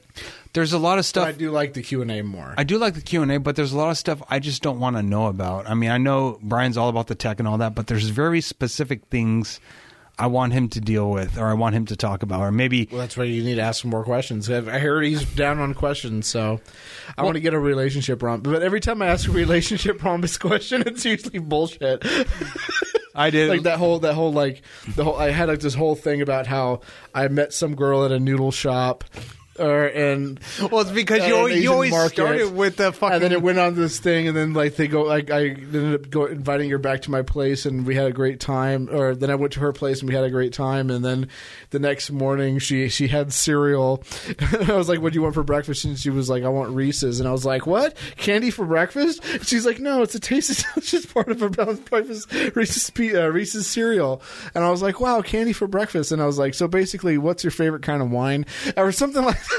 Like the story was completely irrelevant to the final question of the whole story. I think this person is fucking around. I asked. I was actually on. No, I do want to be. I need to get my webcam working, but I do want to be on one of his Google Hangouts. Oh yeah, I just every time I do. Well, no, something the like problem is because the time difference for me, like because he hosts it so or it's late. It's usually like 4:00 in the afternoon when I'm asleep. Or right, yeah. no, 4:00 in the afternoon for him is like 12 or 1:00 for us. I'm like, I'm not even awake Late that night. early. Yeah, it's usually late night for me. My late night is noon. No, it's like I usually get up around 2. I'm like, if you slide it like that, I'd love to do a Q&A with him. I mean, I was on there for the chat. It's one of the chats. I was just asking him a whole bunch of tech questions in the chat. Yeah. No, it's great. You should be laughing because like these aren't serious questions. But I'll answer them anyway. No, but it's a great time. I would enjoy more of a one-on-one or maybe just a small group conversation with Brian. Than I enjoy that more than his general summon tech episodes. Yeah. His Patreon content. It's for the most part, it's worth the money. Yeah, and I'll skip worth $1. And yeah, it's worth $1 because that's all he's charging. I mean, he's being gracious for that. But I'm like, there's some stuff I don't care for. No, I'm be honest, like the Star Trek, Star Wars content. Yeah, I know he's all about that. Cool. I'm not. And he even says, if you don't like it, just skip it. I'm like, I do. Okay. I mean, yeah. I haven't heard the new stuff with Robin with the Star Wars stuff yet. But I'll listen to like the Star Trek one, and generally I just don't care about Star Trek, and it's interesting for me. But I don't know. I don't care about either, but I know like. But either way, his opinions on other things are just absolutely god awful. With the exception of synthwave.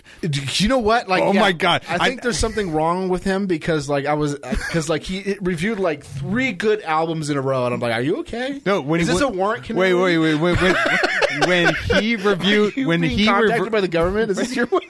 Wait a minute. Telling me that when he reviewed Perturbator, I'm like, oh, dude, he's there. He's fucking there. And then he's saying that Ellen was the one to introduce him. I'm like, oh, God, she's there too. I'm like, that's fucking great. I'm like, have you heard of What's the other one? Oh, no, he was Judas Priest before that. The new Judas Priest album. Yeah. It's fucking amazing. It's like probably one of their best albums, like ever. Well, no, so I asked him. Judas Priest, like, they're still rocking. Like on Patreon, I asked him, like, dude, have you heard with Dance with the Dead? I fucking love them. He's like, dude, I just bought their entire discography. I'm like, oh, we've got to talk about it. Fucking godly. And what was it? And then I asked him about Trap Mask Replica, and he actually liked it, and I was like, okay. He has got to be in contact with government. I think this is his warrant canary. Like, I'm not listening to shitty music. Someone help. I think this is warrant canary. No, so but I think a lot of people would say that Trap Mask Replica is shitty music, and you're objectively wrong. It's all right. I really don't care if people like it or not. That's not why I get people to listen to it. It should be listened to at least once or twice. Yeah. If not, or if you don't like it, I don't care. I just want to know what you think about like what's going on with it. Oh, what was it? Like you asked me, like, because I told you I was listening to it on the way when we were doing Giordano's that one day. He's like, "What'd you think?" I'm like, "Well, I'm halfway through, and yeah, I can understand like the Zappa influence, or it sounds like something Zappa would do. There's more to it, but it's not my thing. I mean, give me something like electronic. I was like, I don't care if it's your thing. Yeah, I don't care if you like it. it. No, I'm just like, that's not why I asked you to listen to it. I'm just like, oh, okay. And I thought it was great that our April Fool's episode was just basically playing that album. Oh, you got, and people are still like, are they still burned about that? My God! People are still no one put. God damn it! No one put together like April Fool. Well, like, no, there was a lot of people who did. It was just that one person. We got a May Fool on May 4th. Someone commented like that troll. He's like, he was like, "This is bullshit. It didn't have anything about Antonopoulos and in this quote unquote music unquote." And I was like, "Okay, that was the only part that was triggering. You're calling it quote unquote putting music in quotes." But yet that person was actually actively looking for dirt on Andreas. Yeah. So fuck you. Yeah, fuck you. It's like, dude, I've met the man. I mean, he's like, they're just looking for some because they probably don't like Bitcoin or whatever, and he's such a good person and talking about it that they're trying to find some dirt on him to Do you remember when we were there? I don't know. Were you? Oh, I know you weren't there. It was. I've never met Antelope. You didn't meet him when he was here for Freedom Fest? Nope. I could have sworn I introduced you. Or you probably did, and I just don't remember. Because you know what? Because you know how bad I am with remembering people's faces and names. That's true. I was going by and saying, "Hey, here's so and so. Here's." And I was like, "Who?" No, but the best part was like, there was a girl that I used to be subscribed to back in the day, and I ended up unsubscribing for whatever reason. I just got bored with her content. And then I ended up subscribing after we met, and I was like, "Okay, dude, you have got to learn how to pour beer. You pour like Mike." Hey, I'm no bartender. Whatever. Pour it slowly. You just don't dump it in. Anyways, and I was sitting there talking to her. And Life we were talking goals: about how to pour Bearwick. beer. We were talking about Bearwick, and I thought he was a con artist, and she was like, "Well," and she was entertaining it. She was like, but she was still kind of skeptical, which is a healthy kind of thing. But the idea was I was explaining to her like what the deal was, and she was like, "Okay, this is all kind of fascinating. Thank you." And then like after she left, you were like, "You knew who that was, right?" And I was like, "No, I just thought it was some rando." And she was like, "That was Brave the World," and I was like, "Oh, I know her." I used to be subscribed to her back in the day. Maybe I should subscribe. Oh, Julia? Yeah. No, I remember having a conversation with this person. I just thought it was just some person that was just there hanging out or whatever. I remember that, but no. So when I think it was later on that night because you had to go to work, and I just was hanging out with Will and Julia, and then I think Angela had made an appearance by then. That's when Berwick got really fucking drunk, and I took that picture of him with him looking like he was going to kill himself. No, but so you had Berwick who was completely like fading out. You know, he was just contemplating life, and maybe he had a secret razor near his wrist. I didn't know. But no, anyways, do it. Yeah, do it. So do it. But Andreas was sitting next to him, and I remember having various conversations with him. Good guy. I remember let's just talk about Bearwick for a second, because I mean, like, sure we talked about the scams, but I don't think we ever really talked about like how legitimately crazy this dude is. I don't think we've ever actually done that. I remember we talked about like his Chilean scam. We've talked about his the passport scam. The passport scam. I've done videos on that. Yeah, that are fairly popular. Actually, and I'll admit that I entered before I moved to Vegas. I was working for Walgreens. This was back in 2015. I had actually entertained the idea of moving to Chile. No, of trying the whole second passport route, but that would mean I'd have to get a first passport and then trying. Yeah. But luckily, like this may have been something because the same day I was looking at that, I ended up getting fired from Walgreens, and then my life just took a turn for the worst. But maybe it was the worst. Worse. Not worst. It doesn't take a turn for the worst. It takes a turn for the worst. Go ahead. Yeah, that's true. But I'm grammar fagging because I should be a teacher. Maybe I should be able to teach TEESH for class. but your your class. But maybe in reality, all that happened because maybe I was going down a path. Like, being a follower of the Dollar Vigilante, subscribing to the newsletter and whatever, thinking about getting the passport, and then life actually happened. Maybe that saved me from actually being a real dumbass. Yeah, it's probably for the best, I guess. No, I look at it as the best because then after that, there was a point because I was subscribed to TDA, the Dollar Vigilante Homegrown, which was supposedly a newsletter dealing with if you're going to stay in the U.S. and not expatriate, how do you survive? You know, it was a monthly newsletter. Well, there was a point where I didn't receive like 2 or 3 months, and I had paid for a year. So I tried emailing the site directly, Berwick on Facebook, TDA on Facebook, and then all of a sudden didn't get any answer. So at that point, this is when I realized, I'm like, yeah, this is probably all a fucking scam. Fuck them. Yeah. So, yeah, like Berwick, I came across his channel because I think he did an interview with Molyneux when he first started doing Anarchast. And this is before Anarchast is so terrible. Yeah, it is. And I was like, okay, this is interesting. So, Jim, tell me how when you first became an anarchist. Oh, God. That's basically the kind of questions you get. When did you become an anarchist? And then like he'll answer real quick, and then he'll be like, "Oh yeah, like I became," and then he'll explain his story again. And you're like, "Would you like to know more?" I mean, you can tell that he's been drinking. Can I tell you how great of a movie Starship Troopers is? Anyways, I was like, okay, this is interesting. A new anarchist show. I'll subscribe to it. And I think like 1 or 2 episodes after that, he did an interview with the guys that did the movie Thrive. Are you familiar with this documentary? I remember you talking about it on The Fiends. I had stopped listening to Berwick by the long, I'd say before he did Thrive. There was a point where I just stopped because I would listen to it. So you were doing it before Anarchast? No, when he first had Anarchast, if there was someone I knew, maybe like Cody Wilson or if it Angela Keaton, or if it was I don't know if they've necessarily been on. I don't want to say they were when they weren't. But if it was a name I recognized, it's kind of like with Joe Rogan. Yeah. If there's a name I recognize, I'll listen. If not, I don't pay attention. Same thing with Berwick. I have a feeling this is going to play music when I first load it, so, yep, turn it down. Oh, caught it just in time. Let's see, reverse order. The oldest first. Yeah. So, yeah, like, when did he... So, yeah, Molyneux was up with this episode 3. And then Thrive was... When did he have... what was the fucking chick's name? Angel, whatever. She ended up... Foster Gamble and Kimberly Gamble. It's episode 20. Who the fuck? Yeah, so those are the Thrive people. So Thrive, in case you don't know, Thrive is this documentary that came out in like 2011. Why the hell is Wes Bertrand on? Oh, God.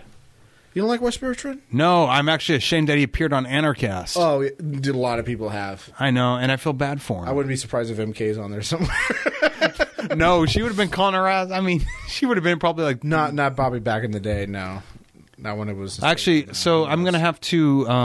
I could be completely... Edit or, change what I said, because I said maybe... You're talking about the Thrive episode. It was like episode 21. I'm looking at it. I'm like, Wes Bertrand. I think I listened to the... See, there's Tucker. Well, Stephanie Murphy's on there, so why not? There's Tucker. Well, I didn't know. I wasn't a fan of Murphy nor Bryan at that point. I didn't know about Sovereign Tech at that time. Actually, because God, what was it? Because the time Kinsella. The time I fell out of the Berwick camp was when, because I was friends with him on Facebook, and do you remember when he made that post about someone trying to abduct his kids and he was going to get an army of ninjas? There's Davy Barker. Yeah, I remember that. Yeah, and he basically posts like the Navy SEAL copy pasta. Yeah, well, I listened to the Dobby episode. I got a team of assassins, of cipher assassins, crypto anarchist assassins. Amanda Billy Rock. She's here in Vegas now. Yeah, she is. Because we met her husband, boyfriend, I don't know. Whatever it is. Yeah. Significant other. There's Kokesh. Oh, there's Josie the Outlaw. I bet she's regretting that. I'm guaranteeing. I'm guaranteeing she's regretting a lot of stuff. Carlos Morales. I'm sure he's regretting it now. You think so? No, so. Absolutely no, so. Absolutely. I talk to him every once in a while. I've been on two episodes of his show. Neither were released, as far as I know. Oh, no, there's MK. I told you. I was like, I think I remember MK being on the show. Oh, God, MK. Yeah. And then there's that guy, T. Oh, God. Lauren Rumpler. Yeah. Roger Veer. So yeah, that's it's and then there's Ben Stone, but this one I think also has oh God, Ben, Michael no, Phelan in there too. No, Lynn, there's Lynn Ulbrich. Well, Lynn makes sense, and I just remember that. There's Ian Freeman. Did you realize that this came out of nowhere? Derek Freeman. Yeah, that makes. Yeah. You know, Lynn actually friended me on Facebook recently. I'm like, where the fuck did this come from? Ernest Hancock. Ernie. Good old Ernie. You got suckered. Tom Woods. Hey, we're getting on here. We're talking about Anarchast with Jeff Berwick, and he's talking about this, that, or whatever, and talking about the cryptos and what have you. And I'm just sitting here like, whoa, man, talking this all kinds of crazy stuff, talking about how vaccines would kill you, everything, just trying to get that message out there. Do you remember when I invited? What was it? I was not expecting that. Kind of be. I was like, "Who is this Ernie Hancock?" I didn't really know who this guy was when I went to Jackfest. Oh, when I invited, I like him. I'm not like I'm still making fun of him, but at the same time, I really do really like him. I invited you. I'm like, dude, I'm going up to Ernie's camp. Why don't you come? You're like, nah, man, I don't know him. I'm like, dude, I'll fucking introduce you. Shit. And you ended up coming up later, the second time we went up there, didn't you? Because I know I ended up having chili with him. Yeah, I don't think it's kind of a bizarre situation, and it's really kind of weirds me out what happened because like I didn't know what was happening because you know me with social interaction, I'm just a fucking weirdo. Like, right. Well, no, which is why I was trying to say come up with me and then Derek Slopey. Yeah, I thought that James Babb was telling me like to come up and have chili with him, but I didn't know, so I walked up this hill, and it seems as though I wasn't really invited, so I ended up leaving. But at the same time, like I was also getting when I was on top of that hill, I was getting some notifications to my phone, and I was like, "What the hell's going on?" And fucking like my internet service was actually like they were threatening to cut it off because I ended up changing credit cards. So I was in there like down there trying to get it to my phone to work, and then I was like, "Fuck it, all right, whatever." Then I went in my tent and changed my clothes because it was dirty from walking around up there. And by the time I came out, he was looking for me. He was like, "What's going on, man?" And I was just like, and it was just kind of awkward from then on out with Ernie. So I was just like, I didn't know what to say. So I was just like, yeah, well, Ernie. I didn't want to tell him that I felt like out of place or anything. So I was just like, yeah, just fucking in my internet thing was just cutting out. So that's why I left. But that wasn't entirely. It was some of it, but it wasn't entirely it. But you remember, he did give a. I started to get the idea that he thought that I was lying to him, which I guess I was lying by omission, halfway. It's half true. Yeah. So, but that got sorted out though, right? No. I haven't talked to him since. So. I don't think he's mad at me. I just think he's just kind of weirded out that I would lie about something like that. But at the same time, I wasn't lying. I was just kind of socially awkward. But he did. Well, no, he ended up giving a shout out to us. He did?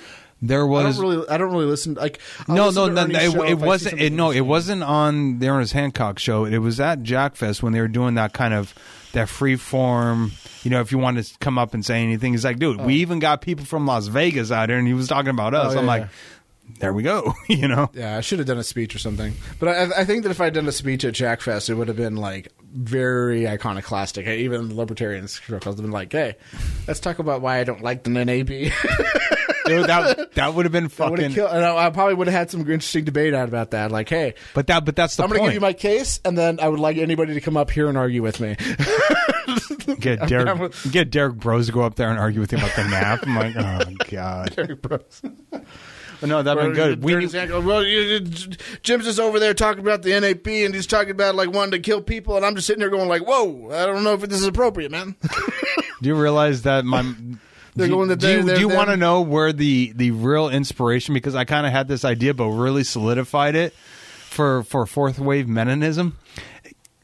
Were you there with the conversation where Ernie was talking about Humans, the BBC series? Like we were at Derek's or at someone's camp. Was it James? I don't remember. But Ernie was there, and he was talking about humans, and we're all smoking and drinking and doing our thing. And then, I remember that. I'm like, so I remember later, I'm like, God, I should turn this into something. So, yes, I have Ernest Hancock to thank for fourth wave Meninism. Were you familiar with Victor Pross? He tried to be somebody, but the name is familiar, but like everyone else in the Liberty sphere, they either die or. Yeah, he kind of faded out because he backed the wrong horse. Yeah. Dude, are you subscribed to Kokash's Twitter feed? No. That's funny. What happened? Just looking at it. And what I know now is like, he's like, we're going to end government. We're going to do this. I'm like, you do realize once you do that, people will probably try and kill you, right? That, no, not even that. Just you do understand that by running on the libertarian ticket alone, you're not going to win, right? He's not in a national election. You'd be lucky if you can get on the debate stage. But let's assume, for argument's sake, that he becomes supreme ruler of whatever, the U.S., and he decides to end government. Okay, he ends government. All government services are now null and void. What happens then? Chaos. Death. I mean, the purge. I mean, let's be honest. There are many people who, white nationalists, black nationalists, fucking Israeli, whomever, right? They would take that opportunity to enact their will with violence. Yeah. Like I don't think that it. I think this is the Rothbard button. I think Brian actually did a show about this. The Rothbard button. Would you press a button if you could end government immediately? Actually, even Ben Stone said, "Oh hell no," and gave out a great reason for why. Yeah, and because the unintended consequences would be catastrophic. Yeah, because what would end up happening is you just create a power vacuum. Before you could even start talking about, like, at least on a national scale or even a world scale, you at least need to get the conversation going so that a lot of people are on board with the idea of, like, okay, now at least we have that mindset of going, like, without the government, who would build the roads? As long as you get rid of those questions for every single facet of government, then you can actually start talking about, like, okay, let's start reeling back to government or getting rid of the government. But until that day, all you're going to do is you're going to have a populace who goes like, we need a government, we don't have one. Who are we going to look to? And you're going to turn to the worst of the worst. Well, right, and let's be honest, warlords or whomever. So, and Rothbard said he wouldn't press the button. So might makes right. And we accept that premise. So we take that in a no government scenario, so that the cream rises to the top or the most violent rises to the top. Warlords then become de facto posses or whatever, and then they become their own governments. That's what would end up happening. And then so history will repeat itself. If you had a group of people in an area who all decided, like, you know what, we could do without the government. Here's how we can probably provide for services, and whatever doesn't work, we can work out through different types of different means of one of the doing things and see which one wins out. Then in that area you can say, okay, we can get rid of government, and then one of the questions figure out what to do. But right now that's not even remotely one of the questions I want to ask Brian. And fascism will definitely not lead us on that path at all. But fascism will take root. That's the different aspects of fascism will take root. Period. It's going to happen. It will happen. Mm-hmm. Maybe not full Mussolini, like economic and political fascism, but you've already said. I mean, we're already seeing aspects of fascism have already taken hold in the U.S. Period. Oh no, yeah. I would say that, like, we were definitely on the Mussolini. We were definitely a Mussolini state when Roosevelt was in office, for sure. No, but extrapolate and definitely Woodrow Wilson. But okay, do that, but extrapolate the time. So extrapolate those same policies. Those same policies have not changed, maybe altered a little bit, but in reality, America is still a fascist state. A watered down fascist state, but a fascist state nonetheless. So there's economic fascism, that there's definitely a major... absolutely. But I would not say that socially it's a fascist state. No, it's actually been watered down, or the message has been kind of decreased. But if you look at it, America is a economic fascist state. It has elements of a fascist actually state. America may be the best representation of fascism. I don't agree. Of economic fascism. Well, no, because it allows. There's a lot of it. I'm not. It allows for state control, but it also allows for individual prosperity. But there's also the cartels and everything else. I mean, it's the best of both worlds in a really twisted way. But fascism wasn't the topic I want to get onto. What I wanted to ask... Because it's a dead topic. Yeah, no, it is. They outright tried. There's a book I'm actually going to buy. It's called Anarcho-Fascism, written by a Swede, right? So he labels out the idea that somehow anarchism or anarchistic thought and fascistic thought can actually coexist in a weird type of symbiotic way. So I'll read it, and I'll do a book review, and I'll try and tear it to pieces if I even care. If it's true, or if it's not true. I don't It know. is true. Well, I've already found fault in his one of his opening statements. Regardless, that's but do you know what? Like, but not someone to go there. What I wanted to ask, what I wanted to say was, anyways, when I do a hangout with Brian, I want to ask him honestly: is the Free State Project successful because they're a homogenous organization? And by homogeneity, I'm speaking of homogeneity. Homogeneity. My apologies. Not race. I'll let it slide because alcohol. Go ahead. Yeah, but not racially, but they're homogeneous of thought. They're all roughly. I mean, don't think that's even true.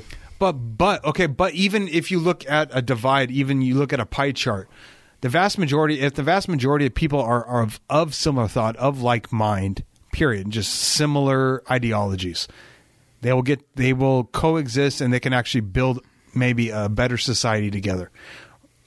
But that's my entire point. If you can actually get people with like minds, the race isn't an issue if you're of like minds, because there are black libertarians, correct? There are Mexican libertarians, Asian, potential. There's Eric July and that guy T. But what I'm saying is, and Larry Elder, arguably, right? And Thomas Sowell and all those other people.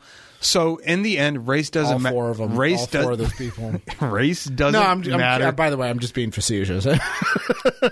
Race doesn't matter, but ideology does. Or your kind of your worldview, frame of mind. See, but if you get those people together, can you create a better society? But I don't think that. Yes. I think those people make up what the Free State Project is, because Brian is like a C4SS kind of guy. He's like Center for a Stateless Society type of markets, not capitalism, which, by the way, is a fucking garbage book. I tried reading it. It was just garbage. But like that's where he's kind of coming from. And there's a lot of other, especially in Keene, there's a lot of those kind of people. Like Ian Garrett. But he's not in Keene. Garrett Ian. I can't remember which one is his first name. But he's not in Keene, is he? He's in Manchester, right? Or is he in Keene? Oh, no. He's in Manchester. But I'm talking about there's him. And then there's also a lot of other people in like Keene. Not saying that he is in Keene. What I'm saying is like there's a lot of people in Keene that are like so Garrett Ian, I think that's his name. Like I remember he was like talking about like, oh no, there's been anarchism in Spain, and he seems to be more on the left, kind of left libertarian, and I was like, please don't use Ukraine and Spain as an example of like anarchism. No, because they were basically de facto states that end up having like gulags, right? So, but my main and concentration camps, quote unquote, and it's even like admitted in their own literature that they had these concentration camps. No. And you can go and actually read stuff by like not from like some right wing author. You can go to like, was it the Libertarian Communist? What the fuck is it? There's some website like Libcom or something like that, and see like articles by Noam Chomsky talking about how they had all these things, these terrible things, but it was okay because it was for the greater good. No, so my argument is this: is that if you live in a homogeneous state, not the official state capacity, I'm just saying you live in a group with like-minded people. Period. Well, if you decide to establish a society, can that society prosper? My argument is yes, but the argument is for homogeneity, period. Of ideas. Yeah, because when you say homogeneity, people automatically think race. Yeah, but no, but I'm going clarify that ideology, and I think that's where things need to go. But can you really have that? I don't know. Yeah, because it seems like they don't even either. Yeah, so the only thing that they agree with is that like government sucks. Well, okay, on one level or another. Okay, but I mean, isn't there a de facto style government or whatever in Keene? I mean, you have people who are taking control, and there's a hierarchy, and yes, hierarchies will always exist. Yeah. Period. Tribes will always exist because you always need to belong to a group of people in order to survive. Yeah, I know. And I like James. I disagree with him on a lot of stuff, but like James and Brian and there's a couple other people that listen. I'm not going to name it because it's one thing to like talk about content creators. It's another thing to talk about like like listeners of a show. I think that's a line that I usually tend not to cross unless they say like, "Oh yeah, go ahead and talk about me." Who are saying like, "Oh yeah, but you can't have anarchy, in the traditional sense because it means no rulers, and if you work for a company and like you have a boss, then that's a hierarchy and that they're ergo bad." It's like that's not necessarily true. There are like for me, I don't know if I would want to run a company. Like we were talking about how I wanted to open up a bar and have a pizza oven in there. But I don't know if I would actually want to run the company that's organizing the business. What I really want to do is just make the pizza, yeah, and make the pizza, and do what I want to do, and collect a salary where I'm guaranteed a certain pay for the work that I'm doing, and not have to worry about the burden of deciding what to do with the company, what kind of future prospects we want to do, to expanding the kitchen. Like, no, look, I just want to do the pizza, and then fucking leave me alone. And that's just the kind of person I am. I'm not the person that wants to run a business. Like, sure, it's great, like having a podcast, but that's a completely different world. Creating like entertainment content is a completely different world from then operating a business where I'm hiring employees and like talking about how I want to structure the company and what kind of products I want to create and which ones I don't want to create. Just give me a pizza oven and a cool looking bar, and we're good. Someone else can organize all that stuff, and you can take the risk and get the rewards from it. That's just Yeah, I'll help do social marketing, but that's about it. Or marketing. I'll do that. Yeah, but but the people, because you even say on your Twitter page you're anti-tribal. Now, I understand what you mean, but on a basic human level, people are going to be tribal. Period. There's always going to be groups. I'm not saying, but what bothers me about, I guess, a lot of libertarians. We're going to get into the tribal debate. We're going to spank you again. No, the tribal debate is because they're not necessarily defining terms. If they say they're anti-tribal, that just it's a blanket statement, as opposed to saying, "Look, I really don't like political tribes," as opposed to. But in the end, I mean, yeah, I oppose But you see what I mean? I mean, so there is that distinction. The whole anti-tribal, quote unquote, movement, if you want to call it that, like originally started in like Africa, where they were actually talking about actual like tribal people, right? And they kind of carried on. I know like Penn Jillette has talked about like hating tribes, but when he always talked about it, it was always in terms of like, stop defending people that are just because they're in your quote unquote like whatever tribe. Like if you have like a family member who's getting out and getting drunk every day and like smashing up windows, just because he's a part of your tribe, your family, you shouldn't just automatically defend them. You should try to sit them down and go like, "Hey, sorry about your thing. I'll talk to him and try to do whatever we can do to fix it." And sit your cousin down and be like, "Dude, you're a drunk fuckface when you're drinking. Stop it." And then the same thing with ideology as well. But at the same time, it doesn't mean like you can have a tribe and feel like connection and bondship with out altogether. It's not just complete, absolute rejection, right? Like I'm against alcoholism. That doesn't mean I'm against drinking. And by the way, this is also coming from a guy who's a big fan of the Las Vegas Golden Knights. So I think for the most part it can be a vice, and if you treat it like a vice, well, no, and I not heard like a that. spook, then I heard that, and I agree with that. It's just that because even though the people maybe it's just because the internet, because you're taking away voice inflection, and maybe someone saying something sarcastically when they're not necessarily describing that they're saying something sarcastic. You see what I'm saying? No. The internet takes away... Well, I know what you're saying, but I don't know how No, so, I mean, when someone says they're anti-tribal, period. Okay, what exactly do they mean by that? And the idea is to break that down. My Twitter bio can only be like 140 characters. No, I'm not even saying... Your Twitter bio... I mean, I'm targeting specifically even egoists on fucking Twitter who say they're anti-tribal. Oh, no, the egoists are the biggest tribal... Yeah, I was going to say, well, what the fuck do you mean by anti-tribal? Please explain that to me. I mean, because anytime I'm automatically like have like a particular mindset. This is what I mean. This is what I mean. Even egoism is a fucking tribe because they're like minds. I can say what it is for me, and I could probably say what it means to. I'll just say it, he's been on my podcast, so I guess he counts. The independent ego. Like I can understand where because he kind of gets it from me as well, as far as I know. Is that like we don't go like, oh, okay, I'm an egoist, you're an egoist. Someone is criticizing you for something you said. I'm going to defend it no matter what because you're in my quote unquote tribe. Right, the blind defense. The blind defense, yeah. We don't do that. What we do is go like, what do you like? If I'm wrong or if he's wrong, like I would sit down and be like, you're wrong. Like this person who's making criticism, like sure they're a commie, sure they're a fucking Nazi, sure they're a Democrat or Republican, whatever. But they're right. Like you made a mistake. You need to defend it. Whereas like a lot of people will just automatically jump to the defense of someone like Molyneux or Dapperton or esoteric entity. People will automatically like try to defend him. I'm like, how could you defend this? Like he's even admitting in his video where he's saying he's not censoring people, that he's censoring people. He's just calling me a troll. Like that's his argument. Like how could you look at that and walk away thinking like no, unless you have that tribal mindset. Like esoteric entity is an ANCAP. I don't know about Jim Jesus because he says that he's not an anarcho-capitalist, so I don't know where he is. So therefore, he's wrong. Would actually like. Oh no! Okay, so that tribe. Okay, so now I understand your tribalist argument. I get it. Yeah.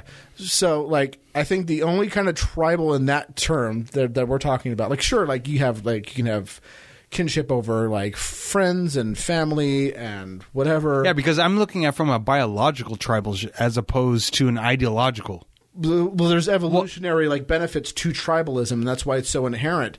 But we're making it unhealthy by applying it to like these other groups. Right. No, I like sure you should be tribal about your kids.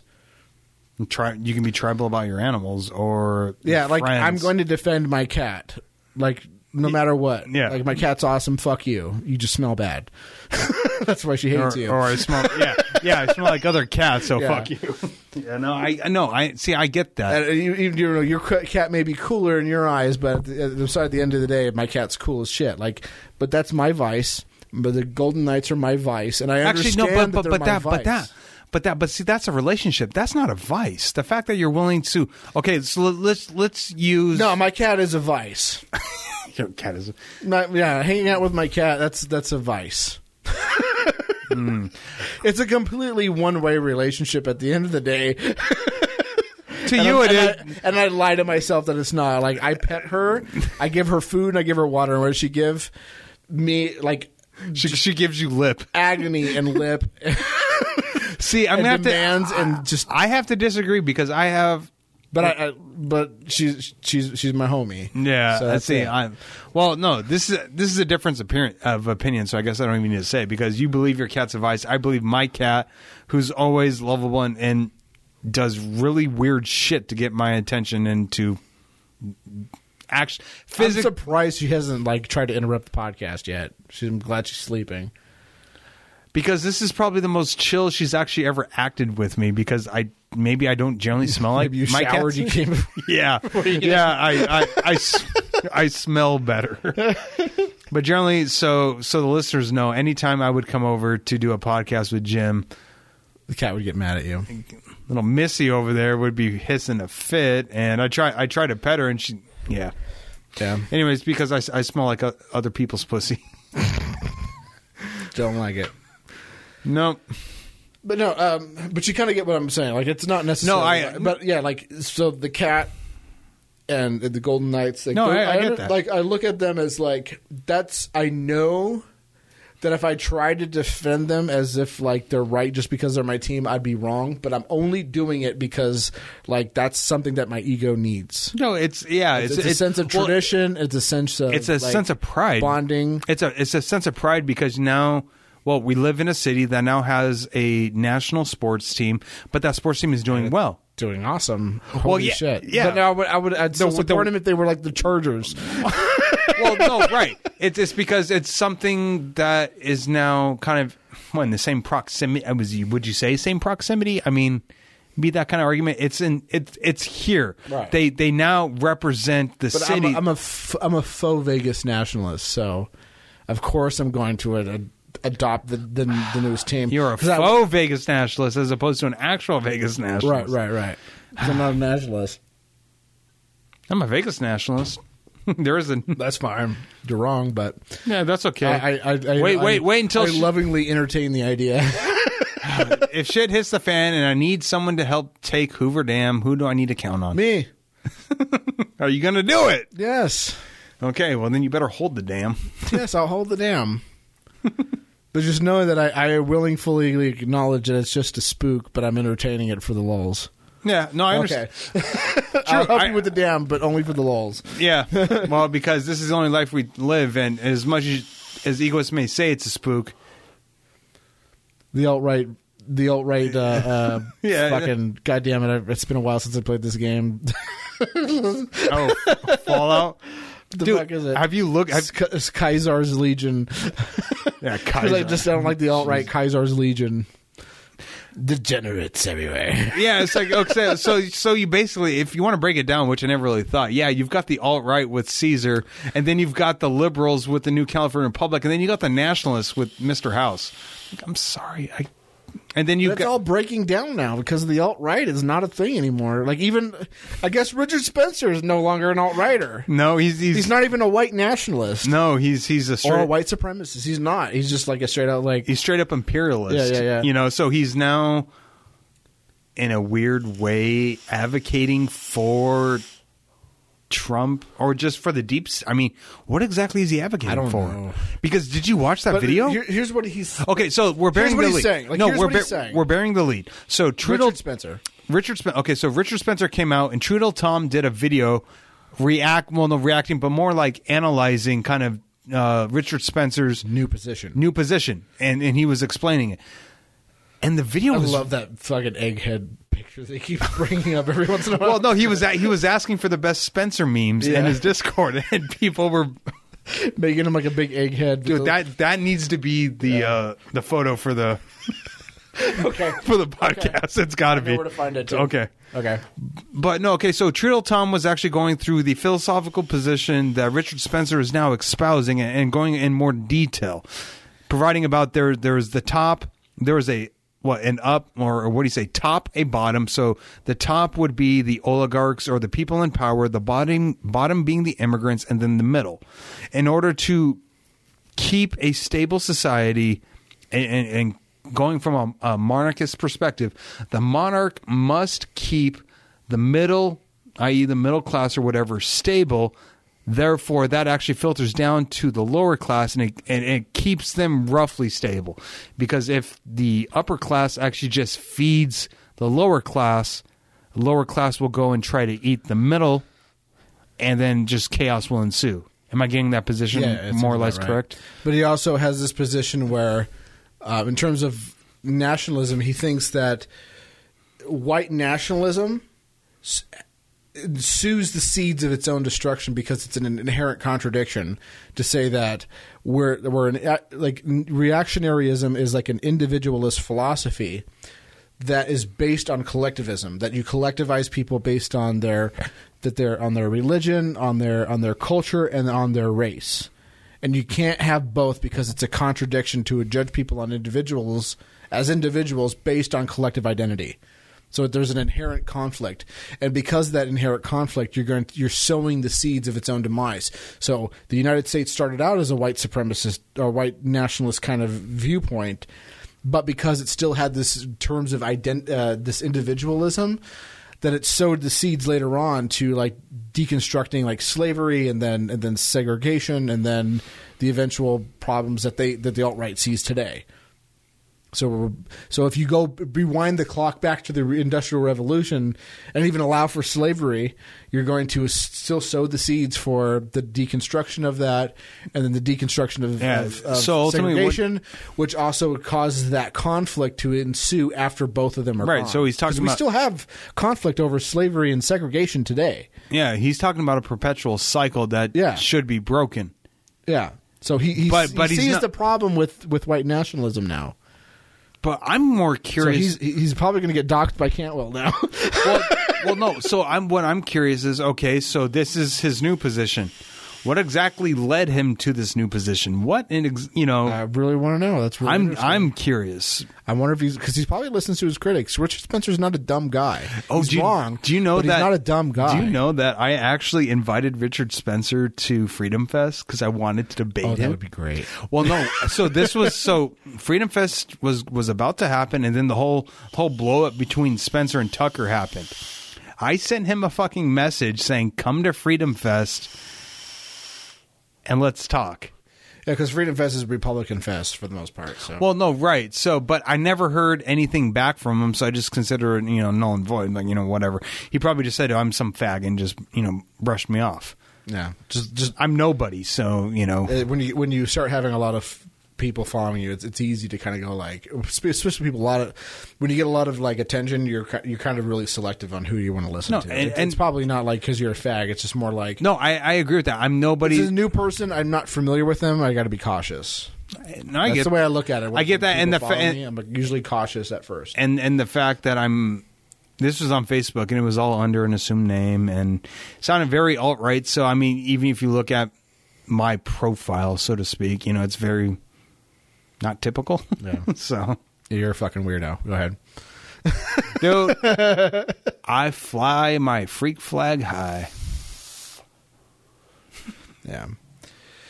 So it's kind of interesting to watch.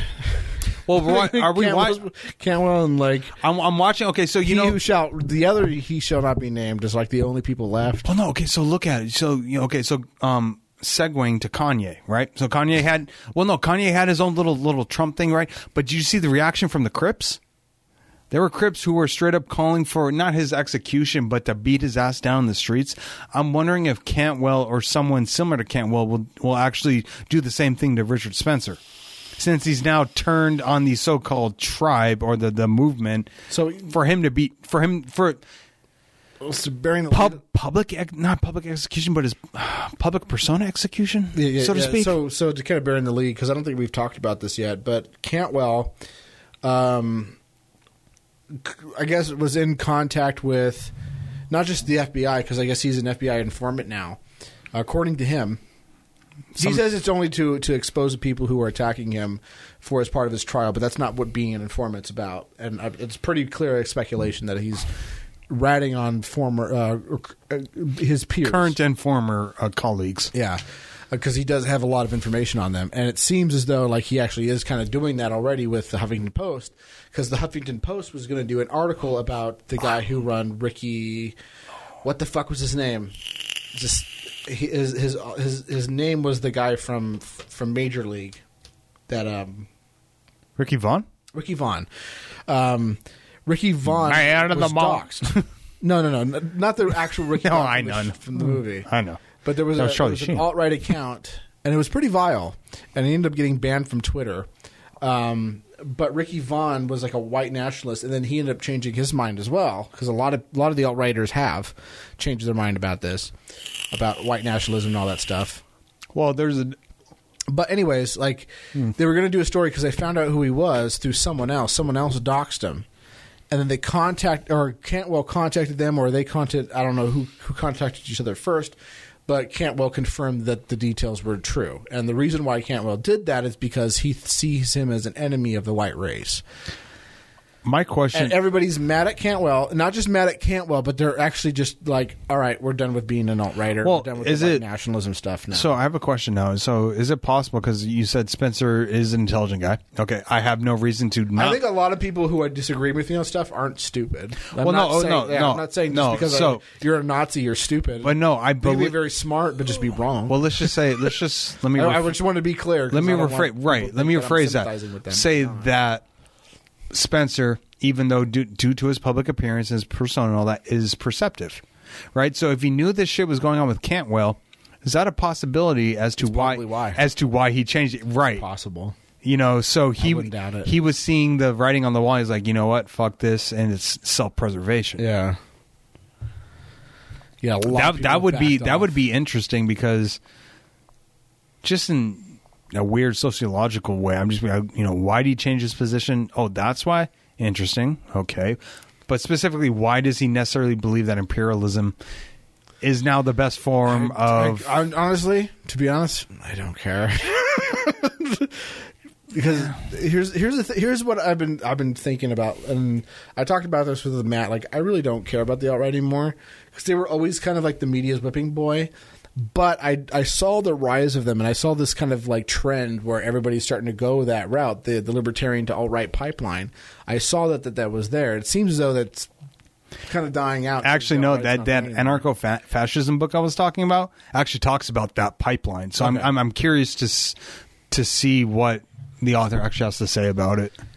So there definitely was a pipeline, but I think that pipeline is pretty much closed off now. That the alt-right is kind of a dead movement. But it's not. It's not though, because if you look at, I don't think it's. I think no. It's not. It doesn't have the same strength, or at least the white nationalists. But there still is an alt-right movement, and this is the alt. There's always going to be like Nazis. I'm not talking. I'm not talking about, because if you look at the alt-right, they're an umbrella term, and they are included. Right. So I'm talking about like the libertarian, like there's a faction of new conservatives who are coming out, even YouTubers who are coming out, and yes, some are being censored, some are not. But I'm actually finding through Trudell Tom's page and people he's following or people are following him. I'm finding these new conservative voices who aren't your stereotypical conservatives, like this Puerto Rican / black chick who lives in Dallas, Texas. She has a following of like maybe 20,000 viewers. But regardless, that's a starting point. You're actually out of the death of the alt-right. You're actually starting to see the new right. And it's more of a racially diverse sect of conservatives. Yeah. So, I mean, it really kind of throws a wrench in their whole argument. Yeah, no, that white people are going to be like the way for conservatism or the right or whatever. Right, but they're still. I mean, even looking at, was it Roaming Millennial? Right, she's a centrist. Like, no, she's probably just a conservative, but she's like white and Asiatic. Like, I think her dad or her mom's Asian and then white, or European, vice versa. But so you're getting people like that, or you're getting people of more mixed or more. Well, look at that guy T. Look at. That guy T is not an alt-righter. I'm not talking about alt-right, but I'm just saying like conservative. He doesn't entertain like nationalism, like identitarian nationalism, but more conservative style politics, but being, say, not white. And you're seeing more people like that. Yeah. Whereas back in the day, Thomas Sowell, maybe Token. Yeah, it was Token, and then you had Walter Williams. Walter Williams, yeah. Like you had a couple of supposed token black guys who believed they're not tokens anymore. They were never tokens to begin with. Right. But because they contributed things that were significant to the absolutely to the cause of either liberty or conservatism or what have you. I wouldn't say they're Walter Williams, yeah, but Sowell's a libertarian. Yeah, no, he's not a conservative. But libertarian, so that line between those guys could be pretty thin, whether it be libertarian or conservative. But regardless, they contributed significant. Book or ideas to the general conversation. They should be lauded for it. I mean, yeah. That guy T too. That guy T is contributed a lot and too. He's stuck. Yeah, he's stuck with. I mean, what does he still do his YouTube channel? Because I know he quit for a little bit. Because it's funny because I go back on because I'm on a Trudell Tom kick for some reason, but I'm noticing that like the moment that guy T disappeared from the ANCAP scene, he kind of took over. Yeah, he popped up on Trudell Tom's radar and kind of started doing collaboration videos with him every now and then. Yeah. So the Moreover Philosophy, which is an interesting podcast. Well, if you want to call it a podcast, is it actually on RSS feed? I don't think it is. No, I think it's just a YouTube channel. It's just like. I hate that. I hate when people call like YouTube channels podcasts. They're not. If you don't have an RSS feed too, like I post my podcast on YouTube. I stopped doing that. I did 2 episodes. I'm like, the time it takes to render the video, I'm like... I just do it when I'm at work and to come back home and upload it, or if I'm sleeping. Then I would need to put together... Make some awesome pizza dough, by the way. His pizza dough is on point. That is true. I'm not going to deny that. It didn't used to be. No, his pizza dough used to fucking suck, but now... I wouldn't say it sucked. It was definitely better than anything you'd get at Domino's or Pizza Hut, for sure. It was passable. But now it's on point. He's on point. He's perfected it. He's slowly working to perfect his craft. Should we talk about being a pizza-ELO? Yeah, because even you doing this, I'm like, God. I hate that word. Pizza-ELO. Oh, like aficionado?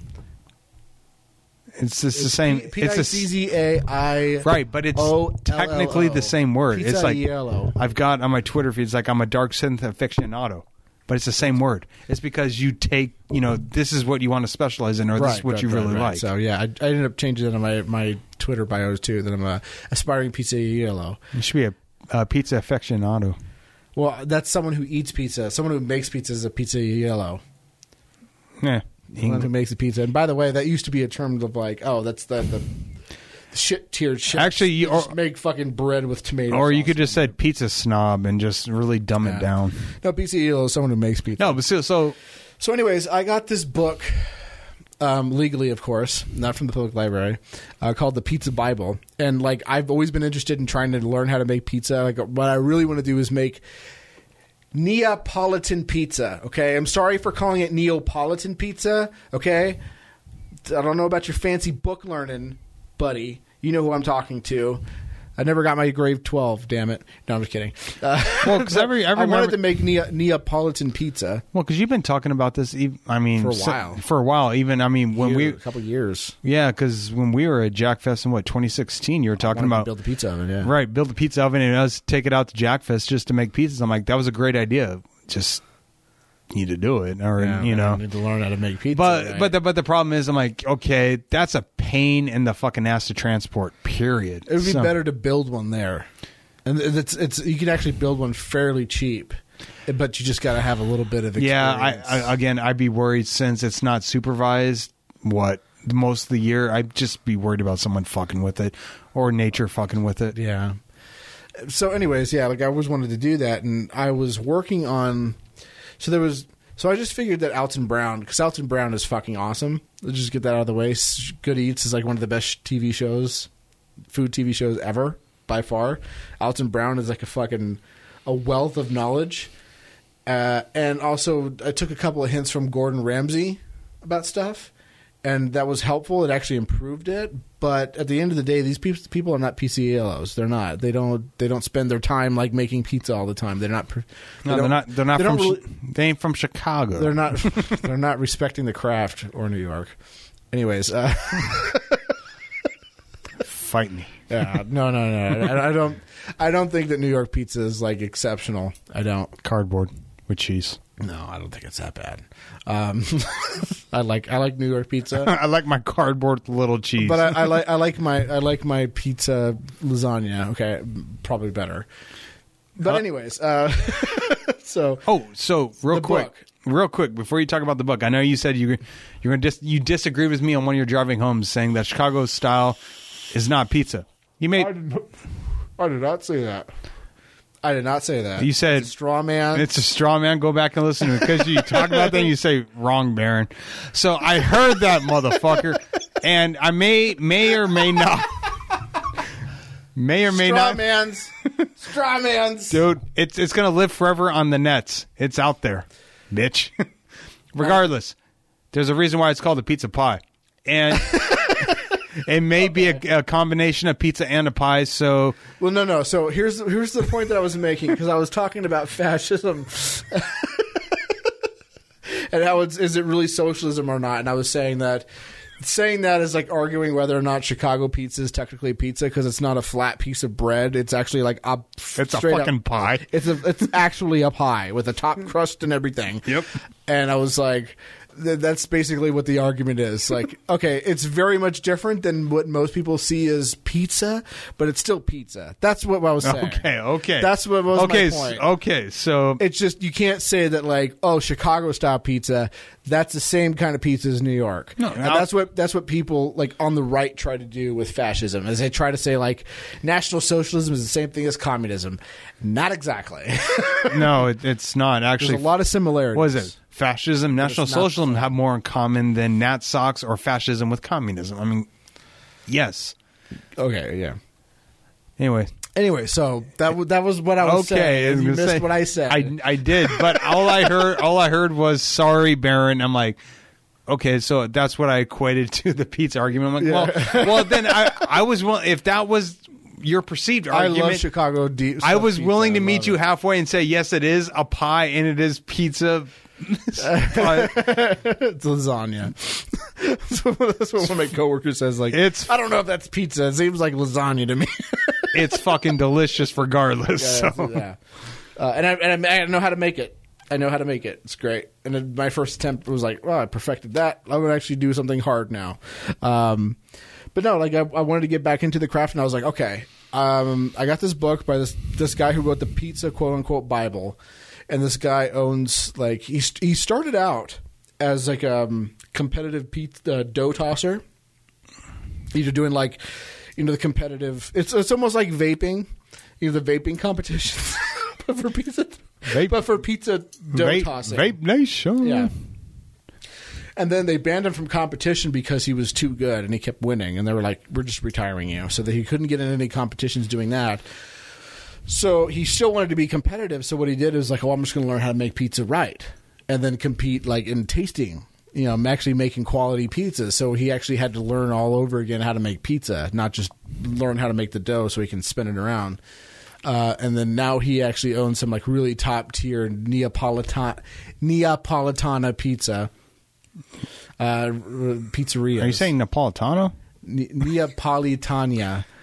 So it's not like pizzerias. So it's not like the ex-governor of Arizona. Gotcha. No. Oh no, that's now head of what? Cal? University of Cal?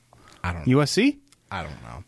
Anyway, he has some very successful like really good pizza places, and he has like 9 or 10 ovens in his places, like one coal fire, one wood fire, one gas. Like he has like all different kinds of ovens for making various different styles of pizza. And then he ended up spending to LA, and then he also has a couple places in here in Vegas, and which he also does like when they have the big conventions for pizza here in Vegas at the convention center.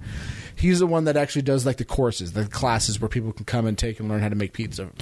So aside from the hot wing challenge that we need to film, I think we also need to go to his a couple of establishments here and actually film the pizza and eating and all that. I'm definitely not opposed to that. So I think this is the idea of creating a Lolbert's Vegas YouTube channel. I already have a Lolbert's YouTube channel, but I discontinued it. So if you want to listen to it, you got to go to the main. Or maybe we just throw it on the Syntopia. I can make a Syntopia. Since it is Vegas proper. Anyways, I want to start wrapping this up because I got to pee. It's just you can see my legs dancing.